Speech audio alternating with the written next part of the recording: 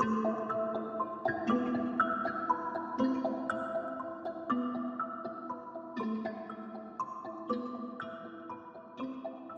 our search for answers to understand the world we cannot see, we are bound to come across people who have answers to these questions. But as one of our guests says, there's no one person or authority that can give you all the answers. Tonight, we have the founders of LightSeers, a group that hopes to bridge the gap between the living and the unseen. They are also former spirit questors who had trained under Tony Perez.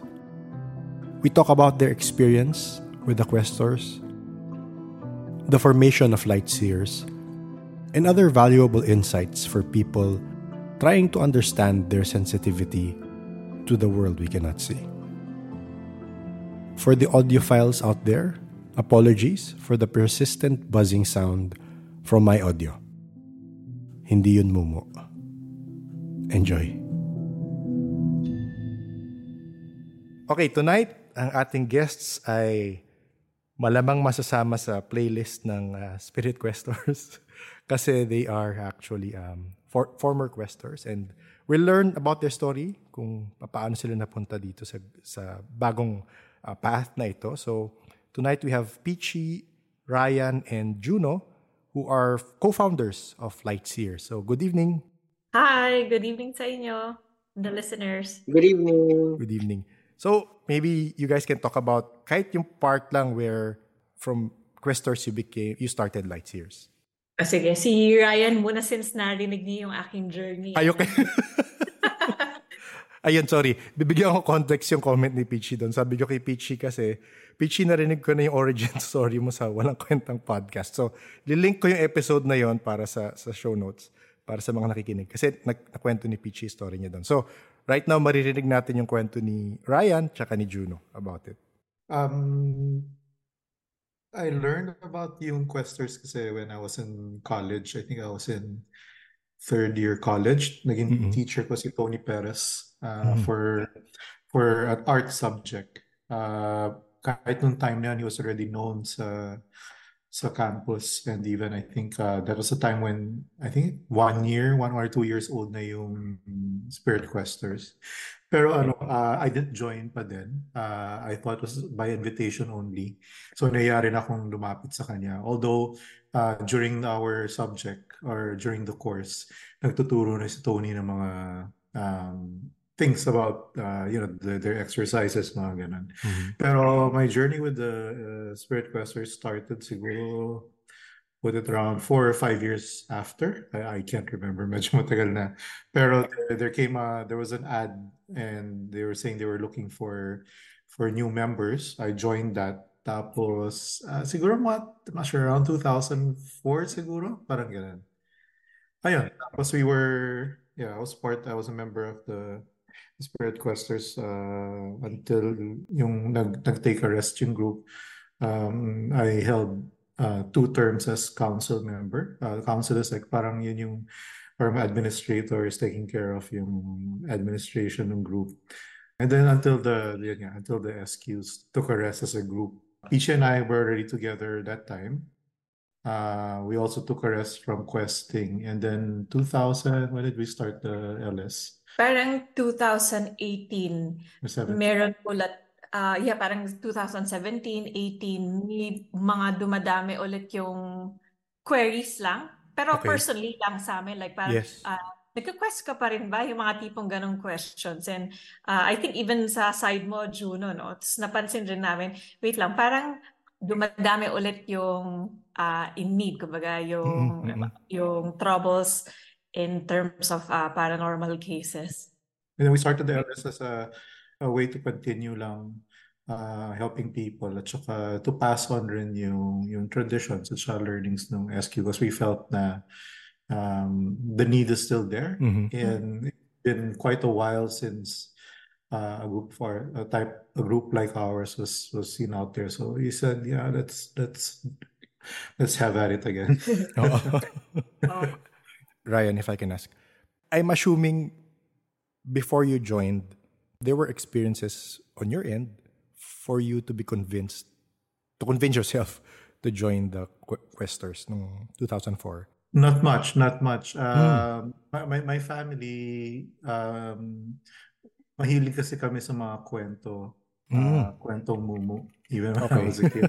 Okay. So we're the type of family na when we gather with relatives, part of the kwentuhan would always be about, strange stuff. But personally, two things. I had very, very few experiences. And sobrang, actually, hanggang ngayon, takot kasi ako.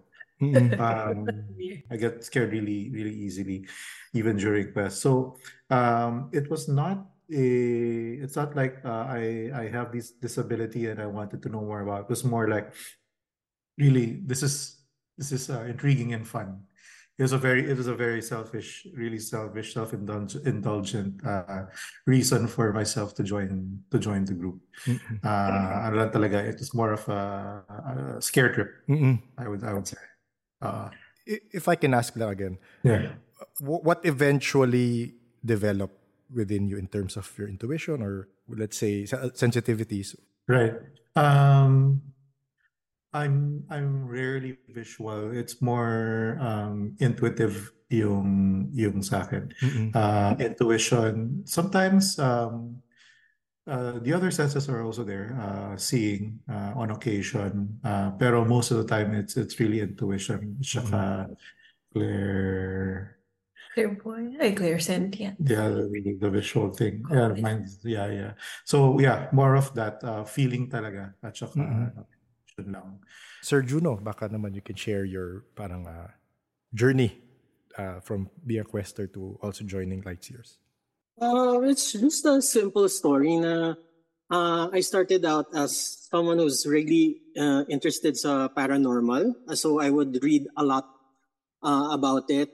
And yun nga, na-encounter ko rin yung mga articles ni Sir Tony Perez.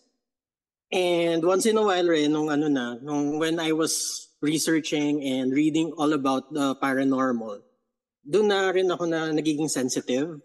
So I would sometimes see shadows, yung parang yung mga usual na mga kwento ng iba na yung parang nagkaka-sleep paralysis and saka yung mga shadows na lumalapit, yung mga normal na ganyan. So, and sabi rin ng father ko rin noon, parang I got that from my mother's side kasi laking probinsya daw, tapos their whole family is really sensitive, parang lineage daw namin and stuff. So I guess dun na parang hindi na rin naman siya parang wala naman against sa family towards it. So parang naano rin siya na parang hinayaan lang nila ako to explore my interest.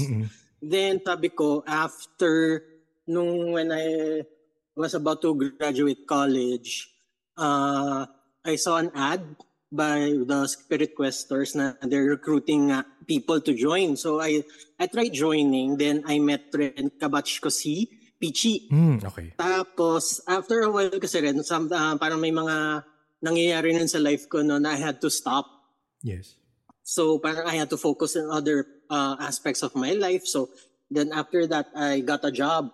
Tapos after staying in that job for almost a year, tapos may biglang pumasok na for interview and surprisingly si Peachy. Okay.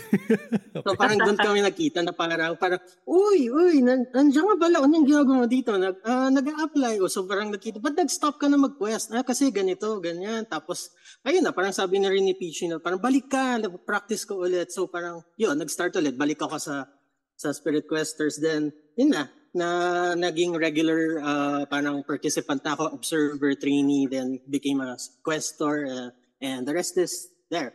Nandito ako. Speechy pala may kasalanan. Siya.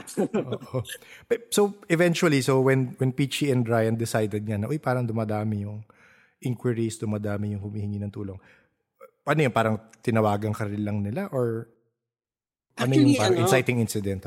Well, actually, kasi we after when we went into a hiatus sa Spirit Questors, kasi we stayed in contact because we're close friends rin naman. Okay. So wala lang, parang nag-casual conversations lang paminsan sa mga GC chat-chat na parang you feel that. Na parang ang daming gustong magpatulong sa paranormal stuff. Tapos ako rin, parang sinasabi ko rin, parang kailangan ulit ng parang people to help to help educate and to help people with their issues. So parang dun nag-start nag-uusap-usap lang kami casually about it. Na we feel there's a stirring in the universe na there's another need for a group na like LightSeers. Yes, oo. So, if I can ask also, to the three of you, saan nag-start yung name? Kasi curious rin ako sa name na ginamit niyo. Naisip ko lang siya habang nasa isang parking lot ako. Okay. True story. Okay. So the group, we were on a couple of quests, and I remember we had one quest, and then after the quest, we had dinner sa may Ortigas area. Tapos, during that time, we were already saying, ano kayang okay na name? Because we didn't want to use the Spirit Quester's name. So we were thinking, ano kaya? And we were really racking our brains how to think of something. Tapos sabi ko, teka, punta ako kotse, pupunin ko yung eco bags. Again, true story. I went to the car. It was evening. Tapos may nakita akong this street lamp. Tapos yun lang, pumasok. Honestly, it just entered my head. Sabi ko, pagbalik ko dun sa restaurant, sabi ko, eto na kaya gamitin natin. Actually, wala sa akin na may gusto eh. No? Really? Okay. No one really wanted it. Hindi. Yeah, pero sige, pero we might find something better. Kaya lang since ako pinamatanda. Yun pala yun. Honestly, yeah, there's nothing mystical about it. But it when it entered my mind, it just felt okay for me. And yeah, we've been using it ever since. Mm-mm. So actually, Pichi, baka magalit sa akin yung iba if hindi ko pa kwento sa'yo. So, okay, sige. Kung gusto nyo mas mahabang version, meron yan sa Walang Kwentang podcast na kwento ni Pichi. Pero, Pichi, baka yung part lang na yung about yung journey mo from being a questor to, again, going to LightSeers. Baka you can tell us about that. Yeah. Yun sa akin naman, yung beginnings noon, early on in life, very open. So parang sa akin, normal yung nakakita. So akala ko like in our house, parang normal lang na maraming tao, quote unquote, parang ganon. And very sensitive. Even yung mom ko, kukwentuhan niya ako nung baby daw ako until toddler. It doesn't bring me to parties anymore kasi every time, pag uwi, may lagnat ako. Hindi alam, nababate. Basta ganun yung laging story and marami silang experiences. So, high school, mas nag-heighten. Ganun ata talaga pag teenager. And nung time na rin ng college ako, and since I'm an empath, so I feel other people's feelings to a point na it becomes physical. So, nandun rin ako sa point, wait lang, nababaliw na ba ako? Pero alam ko namang hindi. And then it comes na I become depressed na you dampen yung feelings mo, you smoke weed, you drink a lot of alcohol just to not feel na parang weirded out ko with what am I feeling, what am I seeing, maybe I'm not normal, stuff like that. And then I chanced upon yung book rin ni Tony Perez, as in talagang parang stroll lang ako sa National Bookstore. And ayun, din nabasa ko, sabi ko, oh my gosh, may book pala na ganito, may group pala na ganito, and baka this is my tribe, my peeps. And I went to yung training, and sabi rin ni Tony, mag-train. And in-accept nila kasi hindi sila usually nag-accept ng minor. So I was 17 that time. Pero nandun na rin nang went to trainings, tapos quests. Mas dun ko nakita na parang calling siya in a way for me na maybe, I have yung ganitong sensitivity and experience. So maybe I could help. So dun ko, nag-resonate sa akin yung goals and objectives ng group. So kaya even nung nag-break up or nag-hiatus, I wanted to continue rin. Talagang on board ako sa idea na it's still a noble cause, and since pro bono rin kami, And Yes, a lot of troubled people pa rin still talk to us, and handle pa rin kami ng case. So why not, in a way, make it legitimate na hindi lang siya through our connections or yung mga refer. Pero in a way, kind of out there kasi nagsa-set up kami ng free public workshops every year. So, okay. It's called Psychism 101 it's a practical workshop, pero at the same time, it's a safe space for people to come and ask yung mga burning questions nila and share your experiences. And dun mo talaga makikita na there is more than what we can imagine or what we've come to know dito sa natin society. Kailan yung next public workshop nyo? Yung inaay namin somewhere April to June. Okay. So parang March, April. So tinitignan lang Sige. Yeah. This is something I've observed with people who have sensitivities that are, let's say, more heightened. Meaning, same as you see things, you hear things, you feel them, and it's a daily thing. Ang napansin ko, merong consistent is may some sort of depression in a way. Yeah. Because whatever you say to other people, they do not believe you. Especially nung time, I'm assuming magkakaedad-ish tayo. Nung time natin, mas sinasyan siya. Mas hindi siya pinaniniwalaan. Hindi ko alam kung nakikita nyo rin na may relationship pa minsan with yung heightened sensitivities to having some sort of depression. It could be a personal opinion. It doesn't have to be a professional opinion. Yeah, I think so. It plays its part kasi kumwari hindi lang dun sa you feel kung hindi sa ostracized na parang when you talk to friends and hindi rin growing up hindi rin nila maintindihan. But sa akin was more of yung barrage of feelings that weren't mine na parang earliest 9 or even naalala ko nung 11 ang iniisip ko paano mag-commit ng suicide ganon as in I have a good childhood, maganda naman yung family ko, hindi naman traumatic or anything like that. But parang vividly remember doon, parang umuwi lang ako ng school, parang nakatitig ako sa wall, tas iniisip ko parang paano ko i-commit sarili ko sa mental institution or paano ako magpapakamatay. Ganun ka, at a very early age. And I don't know where it's coming from. And dun rin yung parang kinalungkot na why am I so sad na parang nihilistic na yung point of view ko at a very early age. Wala naman akong masyadong binabasa or not your readings ko, tipong Nancy Drew, Archie and yung mga light fun stuff, right? Goosebumps. But and then I saw and I sensed pala na when I'm with people, bigla na lang mag-iiba yung mood ko. And it turns out I am receiving yung feelings nila, and even to the point na physical parang alam ko pag may masakit ang ulo sa office. Yung gano'n, yung masakit bigla yung tiyan ko pero wala naman akong kinayang mali, or tapos biglang may magsasabi sa office na oh my gosh, ang sakit ng tiyan ko, meron ako pala na yun, stuff like that. So dun ko nakita yung pattern na kung kailan ako iba yung feeling ko, it's coming from somewhere. And of course, kung bata ka and even teenager, you don't know what it is. You don't know how to control it.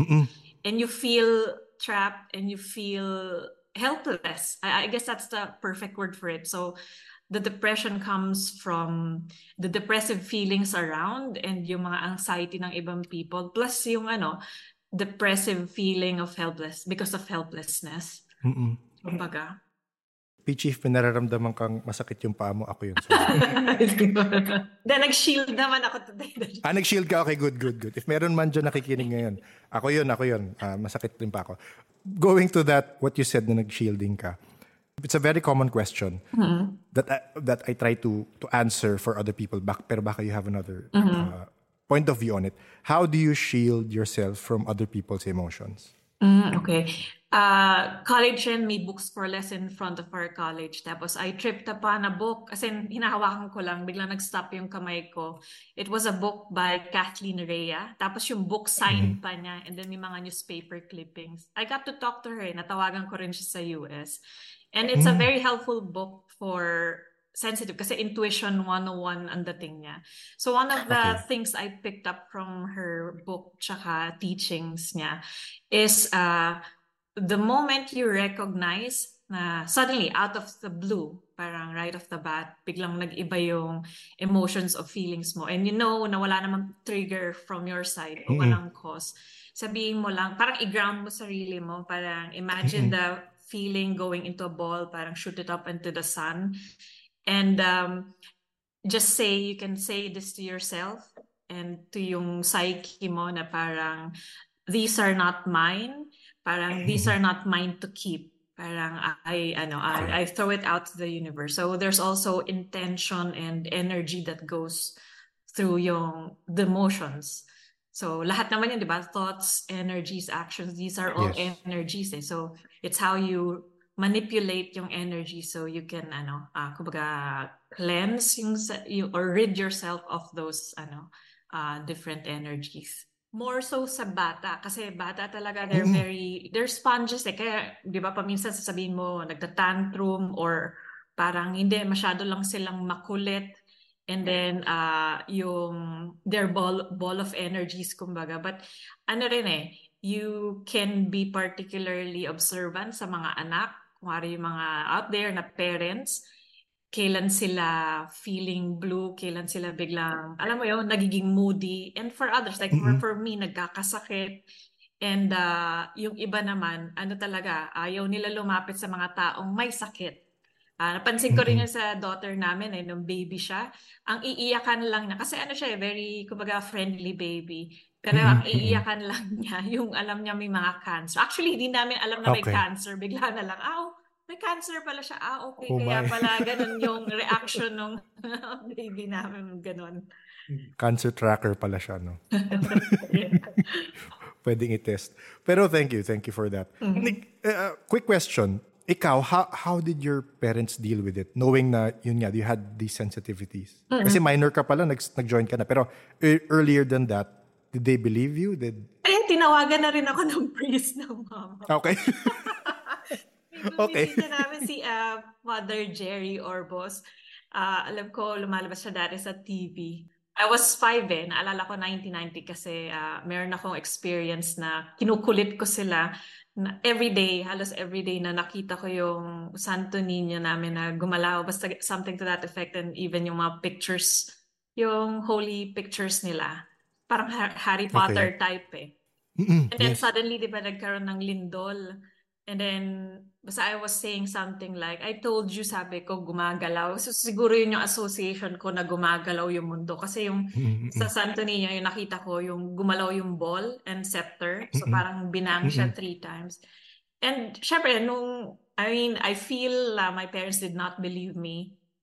And after nung lindol, yung great earthquake natin noong 1990, nagpatawag rin yung mom ko ng priest kasi syempre natatakot siya. And pero kahit na very solid Catholic yung mom ko, she believes and especially growing up kasi I would say things na I have no reason or any way or chance na malaman ko yon, especially coming from their parents na yung like, sa side niya hindi ko na naabutan yung father niya, and then even sa side ng dad ko.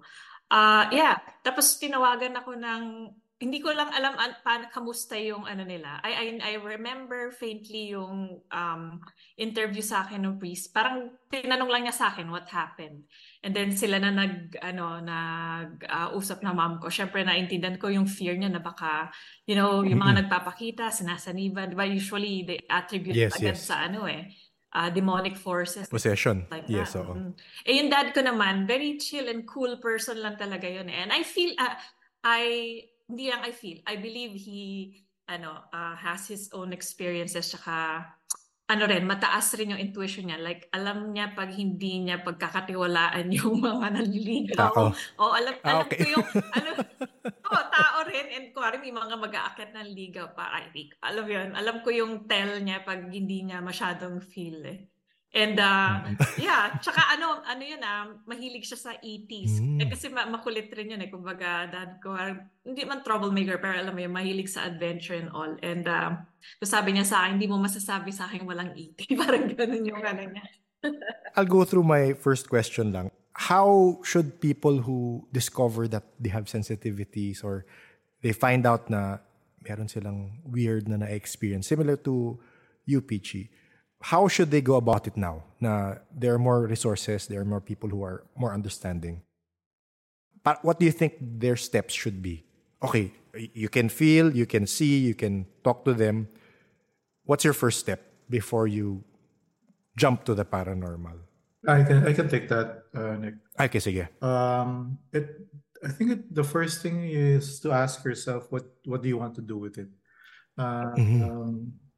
If you, it depends. If you want to develop it, and then you ask yourself what do you want to do with the gifts, right? If it's something that you really want to pursue, parang you want to enhance it, not necessarily to quest, pero to help you, because we believe these are natural gifts that helps you navigate through your day to day. So if you just want to enhance it, I think you touched on it. There are the advantage of our times right now.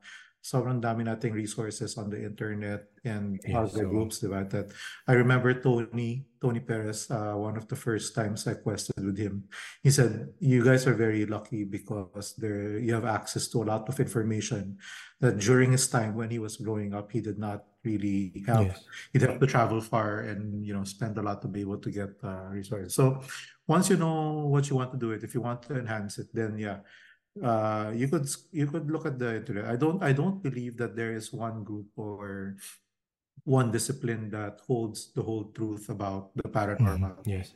And part of the journey would be to go around and really see which resources or even which groups call to what you want to do with your gifts and what you want to do with your life.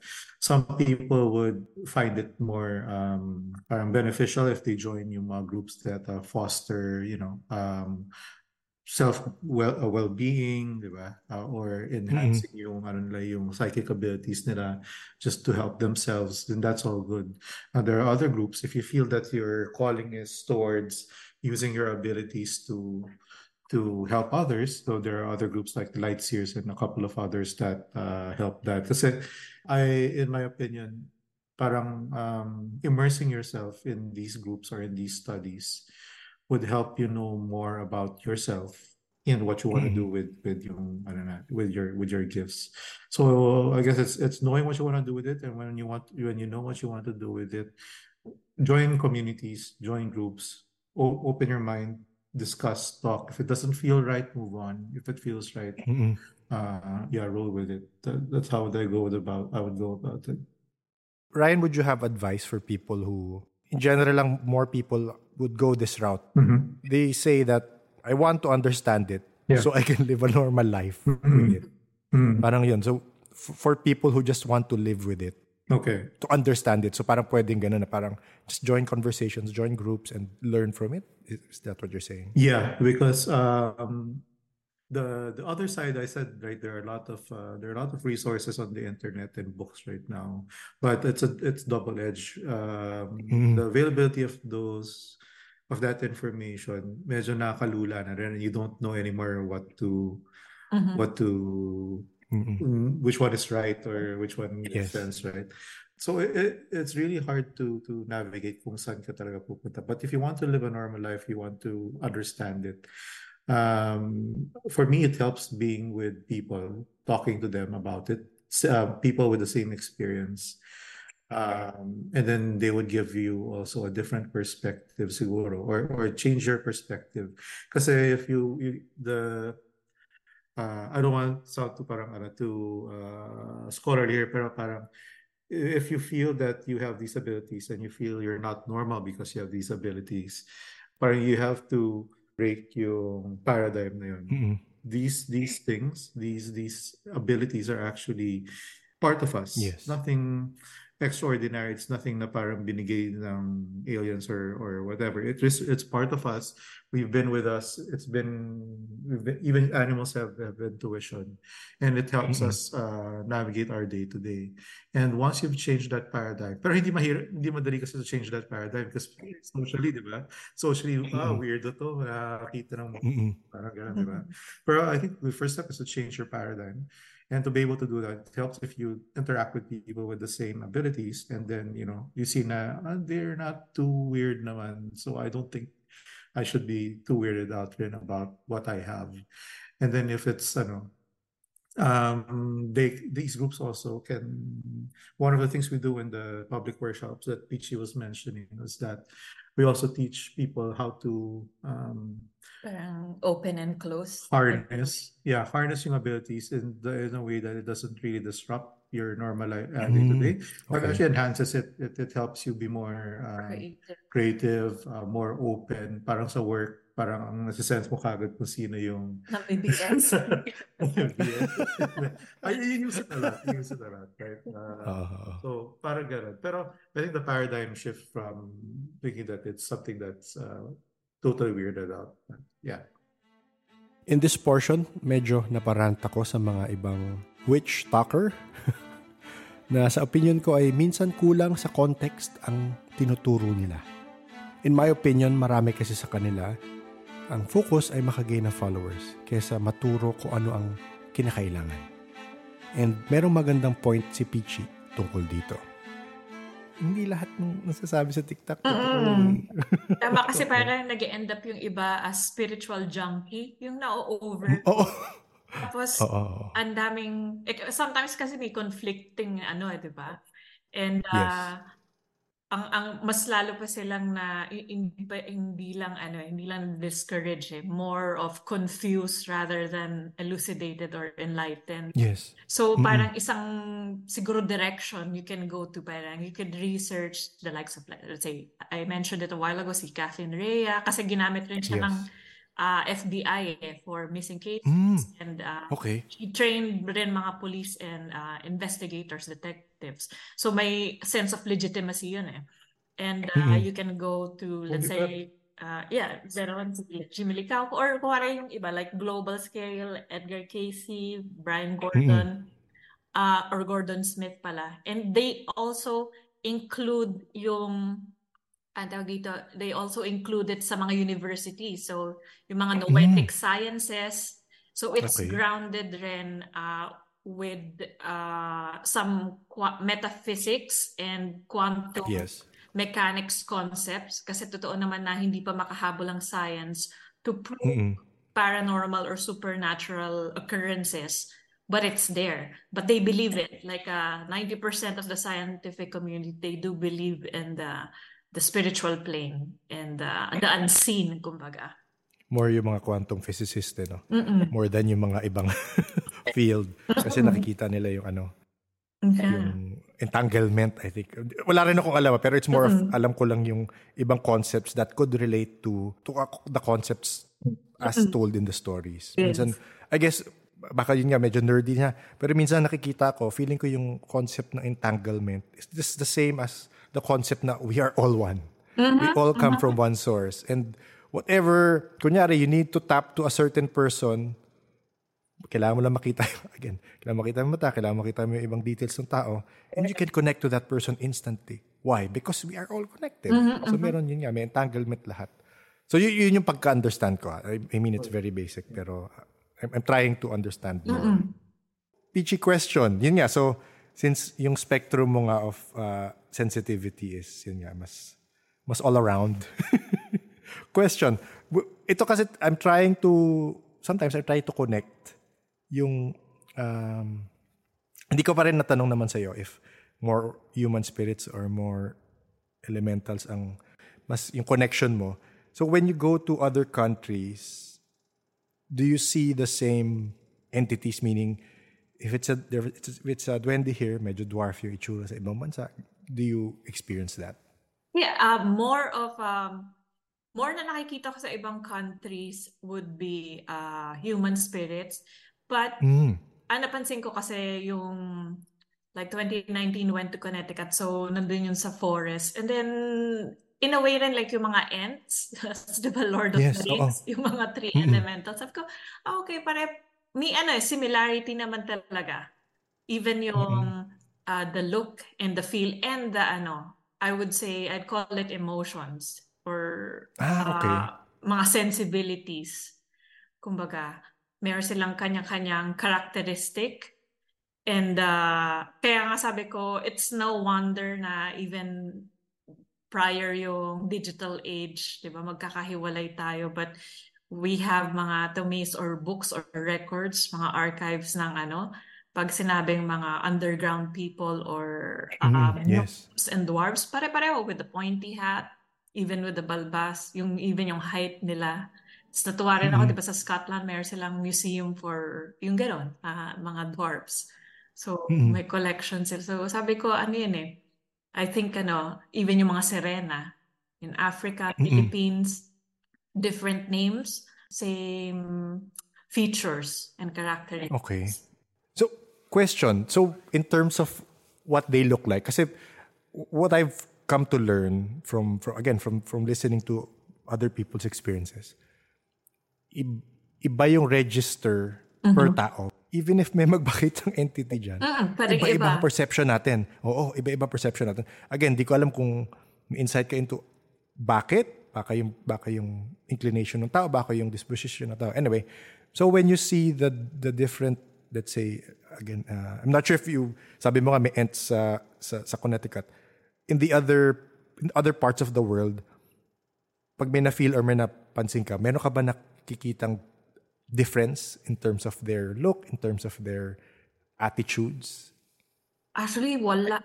Parang Wala. Okay. wala masyado. Like, kasi ako, environmentalist rin. I love nature. And when I'm there, okay. I commune with them and nakikita mo rin yung personalities eh. Siyempre may iba, very, hindi lang hindi malikot eh. Very, playful, mischievous.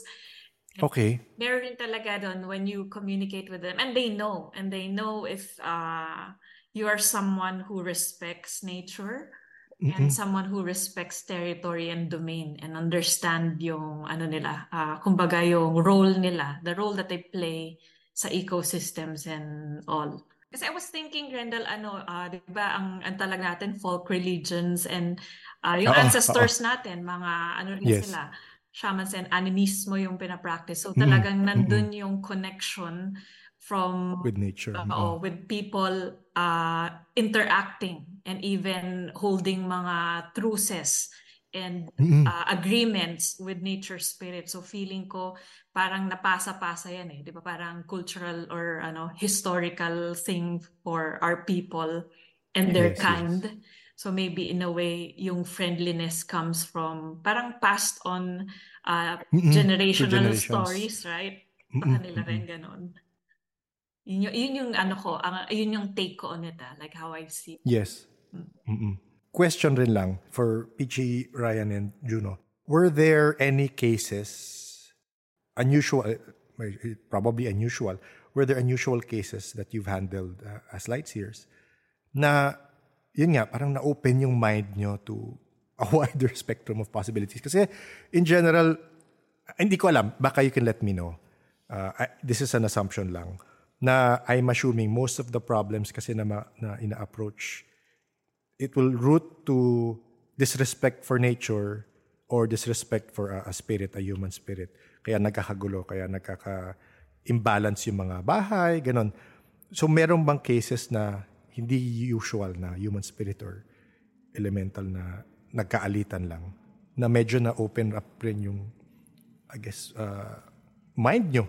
Open na kayo mind nyo, na open pa wider. Meron ba ganong cases na parang na iba yung world view nyo, universe view, let's say? Sige, parang nag-rolodex yung utak ko. Pero sige, Juno. Okay. Juno, sige, ikaw sige, muna. Juno. Oo. Nagka lang, nag-rolodex rin yung utak ko. Nag-iisip ko yung mga past cases. There was a time na medyo sunod-sunod yung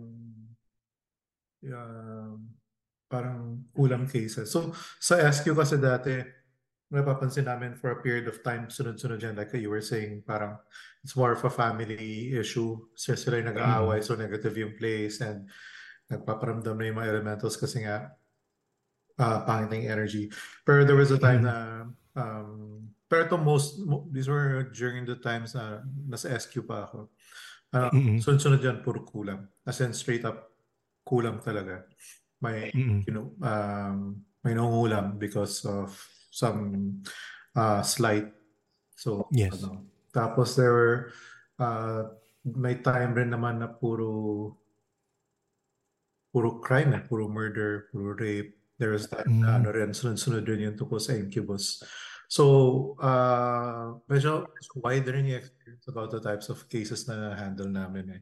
But I would say tama nga, parang maybe 75% of the time, it's about disrespecting the elementals and disrespecting others in the family. Pero meron talaga yung ano na. Sorry, I also say that there was this time rin na parang mga bahay na pinamumugaran ng mga super dark na entities, parang gano'n. Yeah. So parang the insight that I got there kasi was, yeah, there are things that are caused by humans and parang with the elementals, pero there are deeper, darker things than bigger things that are not easily understood, accepted, or even solved. Those are the cases na talagang medyo mahirap, very, very challenging. The reason I ask this is I remembered lang kasi yung, I'm not sure if naalala niyo yung, si Ruel de Vera kasi he wrote some books about spirit questers, diba? Yeah. And when I talked to him, one of the cases that stood out to him is nagkaroon ng case ng questors na merong girl in a mirror who was from a parallel world that wanted to take over the girl in our universe, in our world. So parang doon ako rin na doon, ano na naman yan? Kala ko multo-multo. Elemental na meron ng parallel world na lumalabas na ganong experience. So parang hindi ko alam if meron kayong ganong kakaiba na again, not to pressure you, na experiences na parang, may ganon pala. Hindi ko alam. Some mirrors talaga, marami kami nakikita through the mirrors. Talaga? But I'm not sure kung parallel world. I guess, not, siguro. Possibility. Possible, right? Galing sa... It's a vortex or ano dito. Yeah, dito pa rin sa world not necessarily universe. Pero yeah, marami yan sa mirrors pala. First thing we always look at when we're questing sa mirrors. Talaga? So anong pwede... sa mga taong nakikinig na maraming mirror sa bahay, anong best na pwedeng gawin? Huwag lang matulog in front of a mirror. Talaga? Pero sabi nila yung, kunyari, nakatutulog ka sa TV, mirror yun, di ba? Yeah. Black mirror, hindi? Sabi nila parang it will be good if you, yung kung saan ka natulog, hindi diretso sa mirror, especially yung paa mo hindi nakatulog sa mirror. Sabi nila mirror shouldn't be positioned straight dun sa door. Parang through and through. Parang ganun. Other things you can do is make sure na kung may mirror man kayo na hindi, like if you have an old mirror na you couldn't get rid of kasi medyo nasa family yun na for the longest time, you could put something in front of it para lang hindi siya, para may nakaharang. Stuff like that. Pero some mirrors act as talaga natural pathways na para silang what people would say portals. Daanan talaga ng mga spirits, entities. And we don't recommend really messing with that. Kasi parang ano yan what's one of the elders they taught us, parang EDSA yan Pag sinara mo, it will cause more problems, di ba? So, yeah, but yeah, what Ruel said is true. There, talaga, mirrors are even traditionally, even historically, mirrors have always been parang a way to look into the other side. The other side. So best to redirect, parang ganon. Not necessarily. More than stop. No, not necessarily. Maybe redirect in the sense that if you have a mirror, tas nakadiretso sa paa mo, then just reposition it na lang. Or okay. Just basic feng shui stuff. Ikaw, Juno, you want to add anything? A general rule I do is as long as you don't see yourself in the mirror, you're good. Okay. Ganun yan. Parang, basta if you see your reflection, maybe you should move it. Pero kunyari, when you lie down, you don't see naman, parang broken na yung flow ng energy. Oo. So I think you're safe, something like that. That's what I use as a rule. Okay. Ang experience mo, Juno, you have experience na. I guess yung pinaka-major is that yung parang may mga, yung katulad in relation to what Ryan said about yung may mga seasons of cases na laging similar, sunod-sunod. There was a time rin na sunod-sunod naman na ang mga cases is na pupuntahan ko is yung parang those elementals are so angry that they want to, or not really angry, parang may mga angry, may hindi, na basta ang general theme is gusto nilang kunin yung spirit ng isang human, something like that, or kasi in love or galit. Madaming reason. So parang wala lang na parang nag-iba rin yung point of view ko na parang pwede pala yun. And pati na parang even though if they're elementals, they act like us also. They are driven by emotions also. Something like that. Do you believe that, kasi may nag-explain sa amin before, that mostly, in general, elementals are neutral naman daw. But when they stay within certain people's houses or vicinity of the place na merong humans, they tend to adapt to the emotions in a certain place. Do you believe that, or from experience, it isn't like that? It is possible na mangyari yung gano'n kasi parang as inhabitants of a certain area, of a certain place, kasi parang you have energies around it eh. So energies affect the inhabitants of that location. Parang so, kunyari, kung yung energy nung paminsan, may mga na-encounter rin kami mga cases, kunyari sa isang area, sa isang place, there's an angry entity, nakukuha rin ng kunyari ng family na parang na-realize na kaya pala nag-aaway kami, parang mainit ng ulo namin, something like that. So parang they can absorb also the energy na inaano ng entity sa no, within visiting entity. Yes, and at the same time, it can go other way around na nagpapatulong yung entity sa amin because pangit yung energies ng family, nag-aaway sila lagi, na parang sila affected rin, something na parang kaya nagpapatulong sila na parang please help us kasi nag-aaway sila. Okay. Sila pala yung Negatron, oo. Oo, sila pala yung Negatron. Kasi tendency, parang yung mga nagpapatawag, akala, easily they attribute na may dito, may entity, may mumuks causing this sa amin. And then, pag natapos na yung quest or investigation, yung pala, meron palang isang family member, siya pala yung merong, tawag dito, rene-repress na ganitong feelings towards another member. So, most of the times, yung problem, it's a human-caused problem rather than yung mga elementals or spirits. Question, how do you resolve that to tell the person, sir, kayo may problema? Ganoon, or find a way to say it? Diplomatically, Okay. parang sinasabi namin, parang straight up, respectfully na ito yung, kasi usually mag-one-on-one, para mag-uusap kami, sige, read mo siya personally, kasi para pagdating dun sa, let's say, circle with the family na, mas gumagaan, hindi gumagaan, more of, nasa-soften up sila to tell the truth rin sa family members. Kasi, di ba, yun naman yung pakay to better things or to solve yung problem. But if yung communication is cut or things are not said or ito pala talaga yung emotional or psychological problem existing in the family or in the unit, then hindi rin talaga matatapos or hindi it does not help yung what's happening in the house at all. When you guys mediate a problem, so this is something I've heard from former questers, there shouldn't be any exchange of blood, parang ganun. So, when you mediate pa, do you still follow that similar to your spirit quester days na dapat mag-mediate na walang blood sacrifice na mangyayari, walang bloodletting na mangyayari? Or case-to-case basis siya? Yes. We steer away talaga from anything that involves blood. pwede malaman bakit. Pwede natin cut, pero let me know kung pwede isama. It was siguro one of the traditions dun sa SQ was yung tinuro rin sa amin na when you involve blood sacrifice, it delves more into the parang darker type of magic. It doesn't mean it's bad. Don't take me wrong. Kasi ano naman yun eh.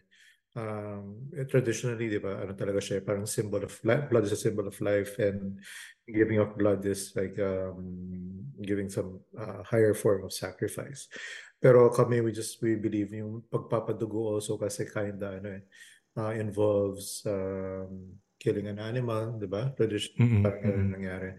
And we believe that there are other means, more peaceful, less messy means of achieving the same result. I'd say 99% of the time, that's been my experience. There are other ways that we could achieve the same result. Yeah, I have yet to encounter that would disprove that, pero I'm sure there is. Pero for now, parang okay lang. We go for something else.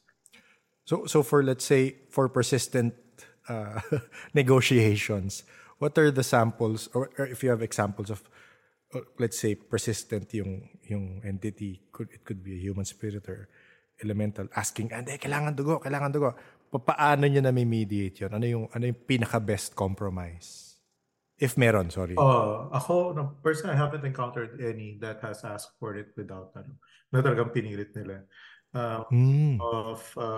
Actually, ano yun eh, more of the elementals that I've encountered, parang, I don't want to say mababaw, pero they're easy to appease eh, as long as parang the family that's making the offering is sincere. Sometimes, what do you call this? A piece of chocolate, tuwa na sila. Okay. Yeah. Okay. Tingin ko, ako from experience rin and from readings, I feel it would not be elementals who will be asking for sacrifice. If ever, alam mo yung case mo na first time na tayo namatayan, dahil kasi yung pinutol yung mga puno, linagyan ng isang sako ng asin. Okay. It was may ganun. First time na namatayan ng SQ, ng agent. Okay. Oo, during the quest. O kwento mo, kasi maganda talaga yung ano na yun eh. Pero may naman eh. O hindi nga humingi. Pero in a way, there was life taken. Because ano yun eh, parang an eye for an eye yun nangyari. Justice. It wasn't. Talaga? Parang it reflected that way. Sabi ni Peach, we had a case na pumatos yung agent. So mabilis na singit lang. Sabi is agent. So clarify ko lang yung terms nila. So sa mga case nila, ang tawag nila sa client or yung humihingi ng tulong or nangangailangan ng tulong ay agent. Okay, balik tayo sa kwento. Sabi ni Peach, we had a case na pumatos yung agent. So pinatawag kami ng family to mediate kasi prior to yung agent na yun going into a coma, may malaking puno kasi sa harap ng bahay nila na pinaputol niya. Pinuputol ni agent? Pinaputol ng agent. Tapos parang habang pinuputol pa, medyo hazy yung details, pero parang nung unang time hindi nila maputol kasi nagkasakit yung gumagawa, yung nagpuputol. So what they did was they buried a couple of sacks of rock salt sa root ng puno. Okay. With the intent talaga to hurt talaga. To hurt, So parang a few days after that, nakumatos na siya. So parang without parang ang nangyari lang, we went we dispatched some questers dun sa patient sa hospital. At the same time, we were dun sa site nung bahay, dun sa puno, and then we did a quest. Para sa sabi ni Peach kasi yung time na yun, we were able to determine na ang dami kasing namatay dun sa puno kasi it's a big old tree eh. So para siyang tirahan ng maraming elementals, hindi lang isa. And parang they were holding yung soul nung agent, yeah, in the tree as a way of parang pangganti, parang ito sabi, parang ganti siya. Pero after mediation rin naman, they let the agent's soul go. after I think there were promises made to be able to parang to make what happened right. Pero yun lang, when they said they would let him go, literally they let him go. And then actually that same instant, we stood up from the circle, tumawag yung questers dun sa hospital. Oo, saying na he just passed a few seconds ago. So, but it wasn't necessarily parang a life for a life. It was more if they held that spirit captive parang sa galaxy. Bintik siya, pero not necessarily sa plane na. Yeah, pero the whole point is that they, after there were promises made, earnestly made to make things better, they also accepted that and didn't necessarily ask for the agent's life. It's just that when they did that agent's life, yes, papunta na siya sa wherever. I remember yun nga, just to connect it with what another quester said kay Miss Chiki, sinabi niya, first thing that you shouldn't do kung meron ka nararamdaman, it's mag-asin. Oo, huwag ka magsasaboy ng asin. So I remember talking, so I was in may work-related meeting ako the other day. Tapos yung isang nakausap ko, nakakaramdam siya, ganon. Tapos meron daw sumunod sa kanya from an ocular visit. May sumunod sa kanya sa bahay niya. Ang first thing daw na ginawa niya, nagsaboy siya. Huwag mong gawin. Kasi sabi ko, wala namang ginawa sa'yo. Nararamdaman mo, sumusunod, yes. Pero hindi mo alam, may masama bang ginawa sa'yo? Merong devious bang ginawa? Hindi. It's more of natatakot ka. Ba't sumusunod sa akin to? Pero ang ginawa niya, nagsaboy daw talaga kagad.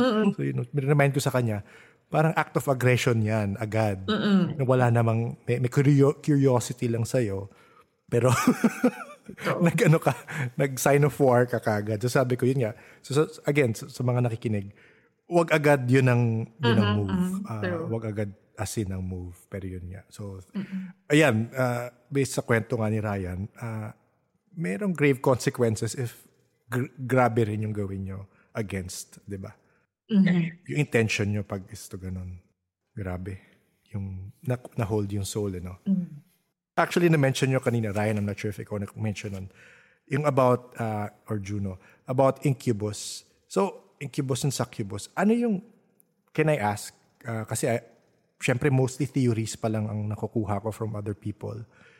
Maybe you have more insight into it. Ano yung pagkaintindi nyo sa incubus and succubus? Kasi instantly, ang sasabihin ng mga, again, reactive conclusion ng mga tao, it's a demon that wants to rape me or that wants to take advantage of my body, ganun kagad.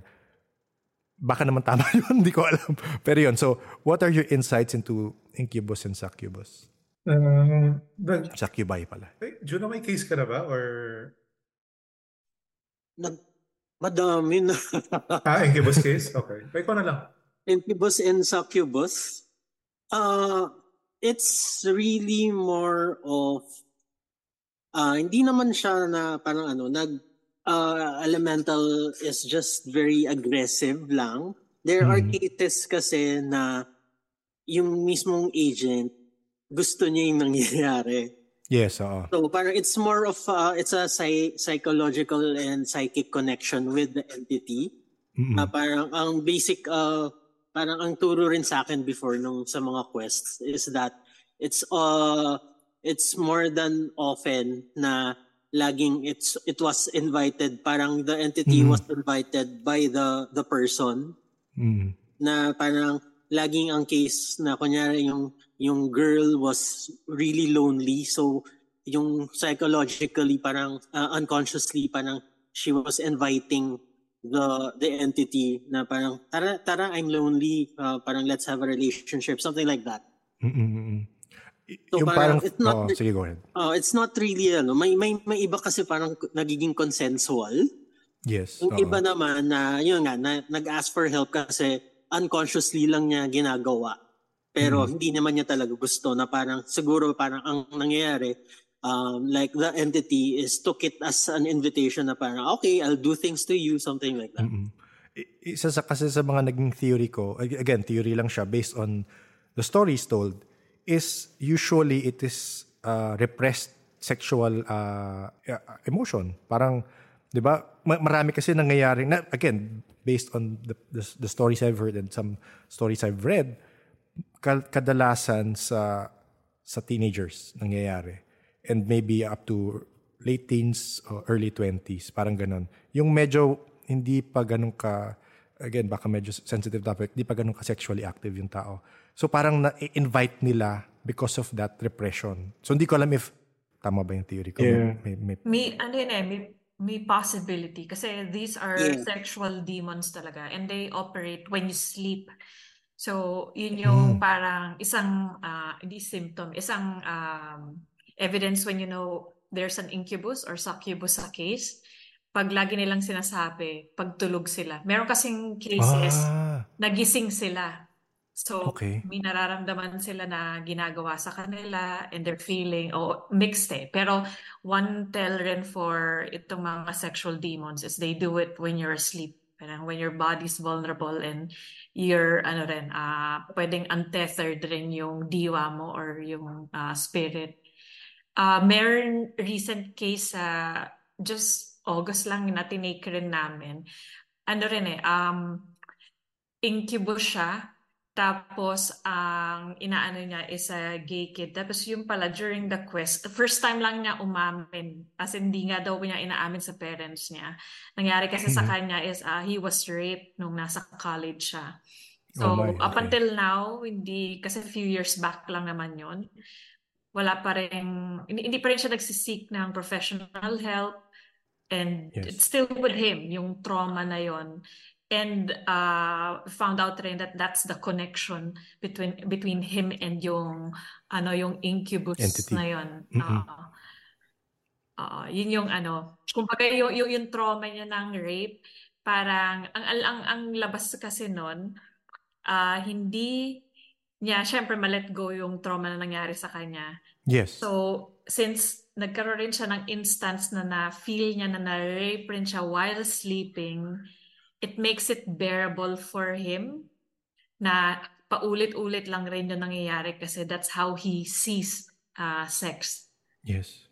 Parang perverted na yung niya. Yung view niya. Bearable na it happens to him and he feels na it should be okay. Something to that effect. Medyo So for let's say yun, very special case yun to how to deal with it. Pero for other people who have, let's say yun nga, it is an unconscious response minsan that they allow it to happen. What are the ways they can avoid it? Given na sabihin mo may alam na sila. Let's say, I hope not, I hope na nakikinig na teenager, pero kung meron man, let's say, non-minors na nakikinig, na nakaka-experience nun, what are the ways they can avoid it from happening? Ang tingin ko rin dyan is to be, ang hirap maging open, especially sa culture natin, right? Yes. Be open to your parents. Pero kung hindi, at least to a circle of friends you trust. Taboo pa for most families to talk about yung sexuality. But I believe it's important na to let these things out. Kasi pag repress rin siya, hindi lang psychically, but it also does things psychologically and how yung tingin nila sex is, na parang it's just an act, it should be this and that, and it turns out to a different perverted thing for them. So parang first things first, to make them feel na sexuality and talks about sex should be normalized and normal. Yes.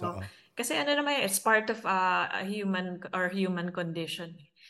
And kasi tama ka napansin ko nga rin, like what Juno was saying, and I'm trying to recall rin yung mga cases namin na gano'n. Kung hindi nga puro teenagers, kasi meron kami nung COVID 15-year-old siya yung mga people rin na repressed sexually or meron rin silang low self-esteem and sila pa yung parang never been kissed, never been nagka-jowa or anything, and yes, they seek siguro yung nila, psyche nila or subconscious seek it through different yung wanting and sexual wanting. Aside from talking it out, ang recommendation rin namin pag may ganyan is to seek professional help kasi may mga partners rin kaming psychologists or psychiatrists and hypnotherapists. Meron kaming laging go-to rin pag ang case namin would be, kasi we want to cover all bases. Hindi naman lahat na pumunta sa amin is a supernatural case eh. Yes. Parang 50-50 yan eh. The 50% would be psychological and talagang very raw, and it can be biological chemical thing, and they need meds for that. So i-recommend rin namin yon after yung mga interviews and some quest. Itatagpi namin dun sa findings or abstract ng mga partners namin para we can weed out whether this is a paranormal case or pwede rin kasi siyang sabay eh. Pwede rin na dahil dun sa nila, yung mental condition, it's attracting. And then para siyang chicken and egg and then becomes a vicious correct. yung cases din. Actually, yung gusto kong mapag-usapan in a specific episode. Kasi may nakakausap akong mga who've worked with mental institutions, who've worked with patients who have different psychosomatic, let's say, experiences. Kasi minsan yung symptoms nila are similar to the symptoms of a person who has begun to open up their sensitivities. Let's say, kagaya si Peachy, di ba? You see things, you hear things. Minsan yun yung gauge sa schizophrenia, di ba? So, minsan mapaisip ka, may topak ba ako? Kasi ganun yung nangyayari sa kanila minsan. Na bumubulong, may third voice na di ba? So, yun ang gusto ko minsan, again, kinukwento ko lang sa inyo, gusto ko minsan magawang episode para at least ma-open rin yung minds ng iba na baka magpatingin ka muna pero baka rin hindi yun yung ano. Pero, since you've mentioned it, paano yung process nyo? If okay lang siya i-discuss, let me know kung ayaw nyo siyang... Sure. Ano yung process nyo? Let's say someone calls LightSeers or sends an email. Let's say yung parang screening process nyo. Screening, sige. So, usually yan ang makakaalam lang ng case would be one person. Ang tawag namin sa kanya, dispatcher. So, ang reason for this is para if it's a questable case, meaning we have to quest yung place or yung tao, walang bias yung mga trainees and members. Kasi we've had instances in the past, parang they have an idea of what the case is. Parang, okay, alam mo yun, tamad not to push themselves to learn the case. Pero kung yung mga trainees and members mo, wala talaga, all come there, talagang tabula rasa or walang idea at all. Aside from working hard to sense things and to know more about the case, dun rin makikita in the end, okay, ito pala yung issue kasi lahat sila are saying the same thing. Yes, oo. Diba? Parang ito yung similar impressions and observations. So, dun lumalabas yung sagot, kumbaga, from And then, pag kumari may ikaw nag-message ka sa amin, babasahan muna yan ng dispatcher or yung head dispatcher. Ito ba for reading lang? Meaning, we can do remote reading. We'll just ask yung trainees or members namin, sige, pull a card or basahan nyo. However you wish to read for this person. Kasi iba-iba rin yung styles ng mga tao. And yung iba kasi through dreams, yung iba through different types of oracle. And yung pag okay naman yung reading, ayan, okay na siya. Ibibigay lang namin yung report. But if it's ang tawag namin questable case, i-dispatch yung mga every weekend lang yan para since all of us are professionals rin and working. Yes. Kung sino yung mga available, i-dispatch sila dun sa location. Tapos walang alam. Pwede kasing hindi sumama yung dispatcher or pwedeng wala talaga at all sa kanila may alam about the case. Pero talaga, 100% lumalabas yan. Confidently saying na, sige, mag-ano tayo, parang safeguard lang, 99.9. But yun yung case. So, ganun yung namin, process. Parang meron muna magsisense talking to a person, and then pwede rin tawagan yan, i-interviewin sila for further questioning. Parang kailan po ba nag-start to? Kailan nyo napapansin? Kasi yung mga in-betweens, yung mga hindi nila nakikwento, importante rin na lumabas during the interview. And then more pag during the quest. Pag may natatago, lumalabas yun eh. So, kasi relevant siya to the case. Pero, kumbaga sa start pa lang, kung intuition-wise, during, let's say, reading through oracles or through dreams, lumalabas na psychological siya. From that point on, papasa nyo na siya. Parang ganun yung nangyayari. No? Kumare, it's a psychological case. Parang, sasabihin natin, hindi siya paranormal eh. Like, recent rin kaming case on ang kasi grandmother with dementia. And then lahat rin, yun yung pare-pareho yung sinasabi. So ang sasabihin lang namin na to seek kumare second opinion kung hindi pa sila, kasi yan kahit na like you mentioned, kahit na may similarities in terms of hallucinations and mga voices, pero meron pa ring nuance or subtle differences when it comes to someone who's hallucinating due to yung mental condition as compared to someone with a mental condition and seeing things. Kasi kung pwedeng may question na pumunta, seeing the same thing, pwede rin kasing projection yun nung may sakit eh. So parang thought form, yes, parang tulpa. Pero malalaman mo rin kung thought form kung you can interact with the entity or not. Kung wari you interact, kinakausap mo, hindi ka pinapansin, pwedeng thought form or impression lang kasi yun yung usual na ginagawa. But if that entity reacts to what you're saying, to what you're doing, or how you communicate with it, most often than not, it's a living entity, kumbaga. Ang hirap pala nun. Oo, parang, kasi di ba, may added complexity na parang ina-analyze mo through your psychic abilities pa. Hindi siya physical, di ba? So, kailangan mo ma-diagnose, thought form ba to, tulpa ba to, or, di ba? Tsaka parang siya, may logic and, parang siyang CSI rin eh. Kasi yung iba parang scientific na lang, malamig ba dito? Yung pala may butas na, alam mo yun, there's draft coming in. Alam mo yung gano'n? May naisip kasi akong isang case namin na gano'n na hindi nila nakita may may na sa roof, may butas. Kaya may draft.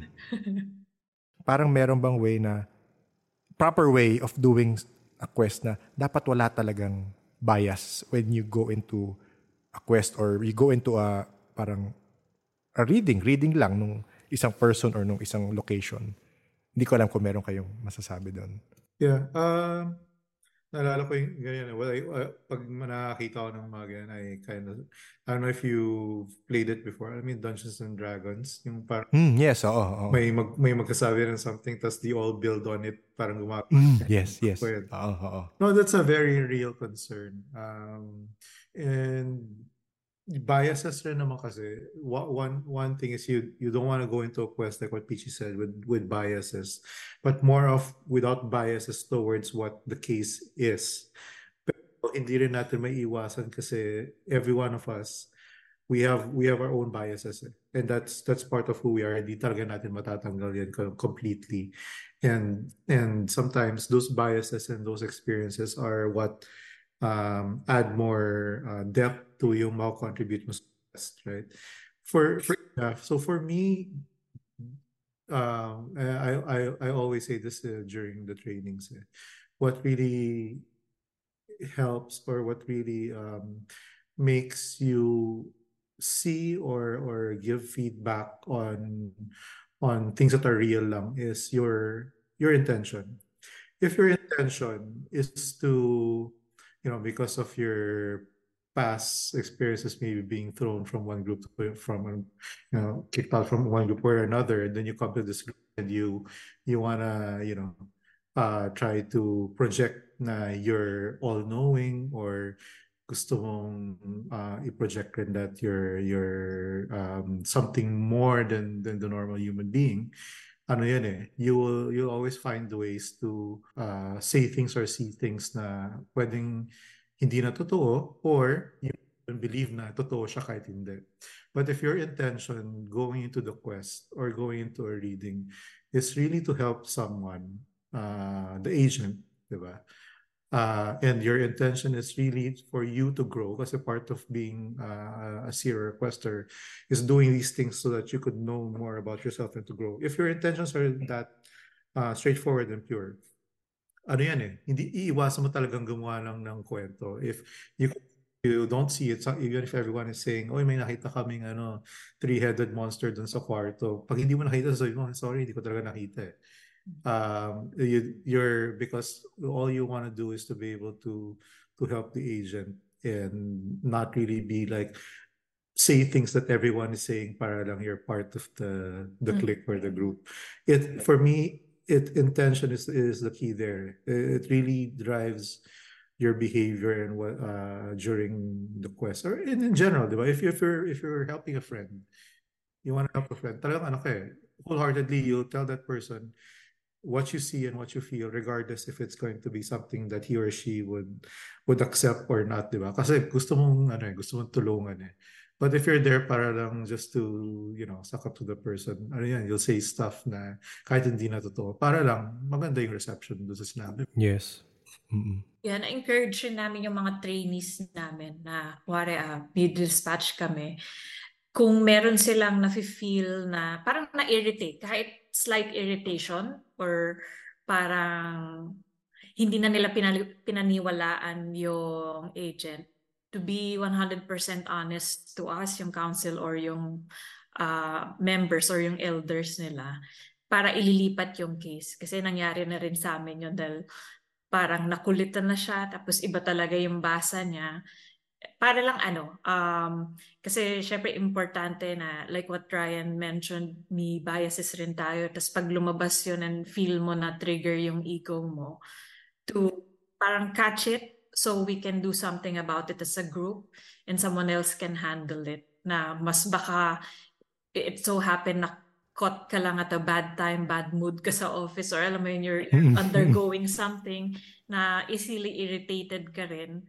So it colors yung judgment mo. It needs to be passed on para kasi syempre yun yung only way to counter our own biases is to ask and rethink and to depend on others rin to help us kasi sila yung may outer perspective and who sees us from outside as well. Thank you. Sana tumatak. Sana tumatak sa mga nakikinig. This is a question I always get. And for you guys, how did you connect with your guides? And kasi iba-iba naman yan. And how do you communicate with them? Yun lang, baka may insight kayo into that. Nothing really special. I usually descend into my state, to my parang open or sensitive state. Tapos I just send a message lang with my spirit guide na, or I try to communicate lang. Parang ang dating parang one-way communication, pero alam ko yung presence kasi niya na parang nagsasabi na lang ako ng mga concerns and questions, then sinasabi ko na lang na parang you can answer in different ways that you can. And most of the time kasi usually if I communicate with my spirit guides, mostly kasi sa dreams ko siya pinapasagot. So usually before I sleep, when I need to ask something, I ask through tapos parang sinasabi ko na visit me in my dream, something like that.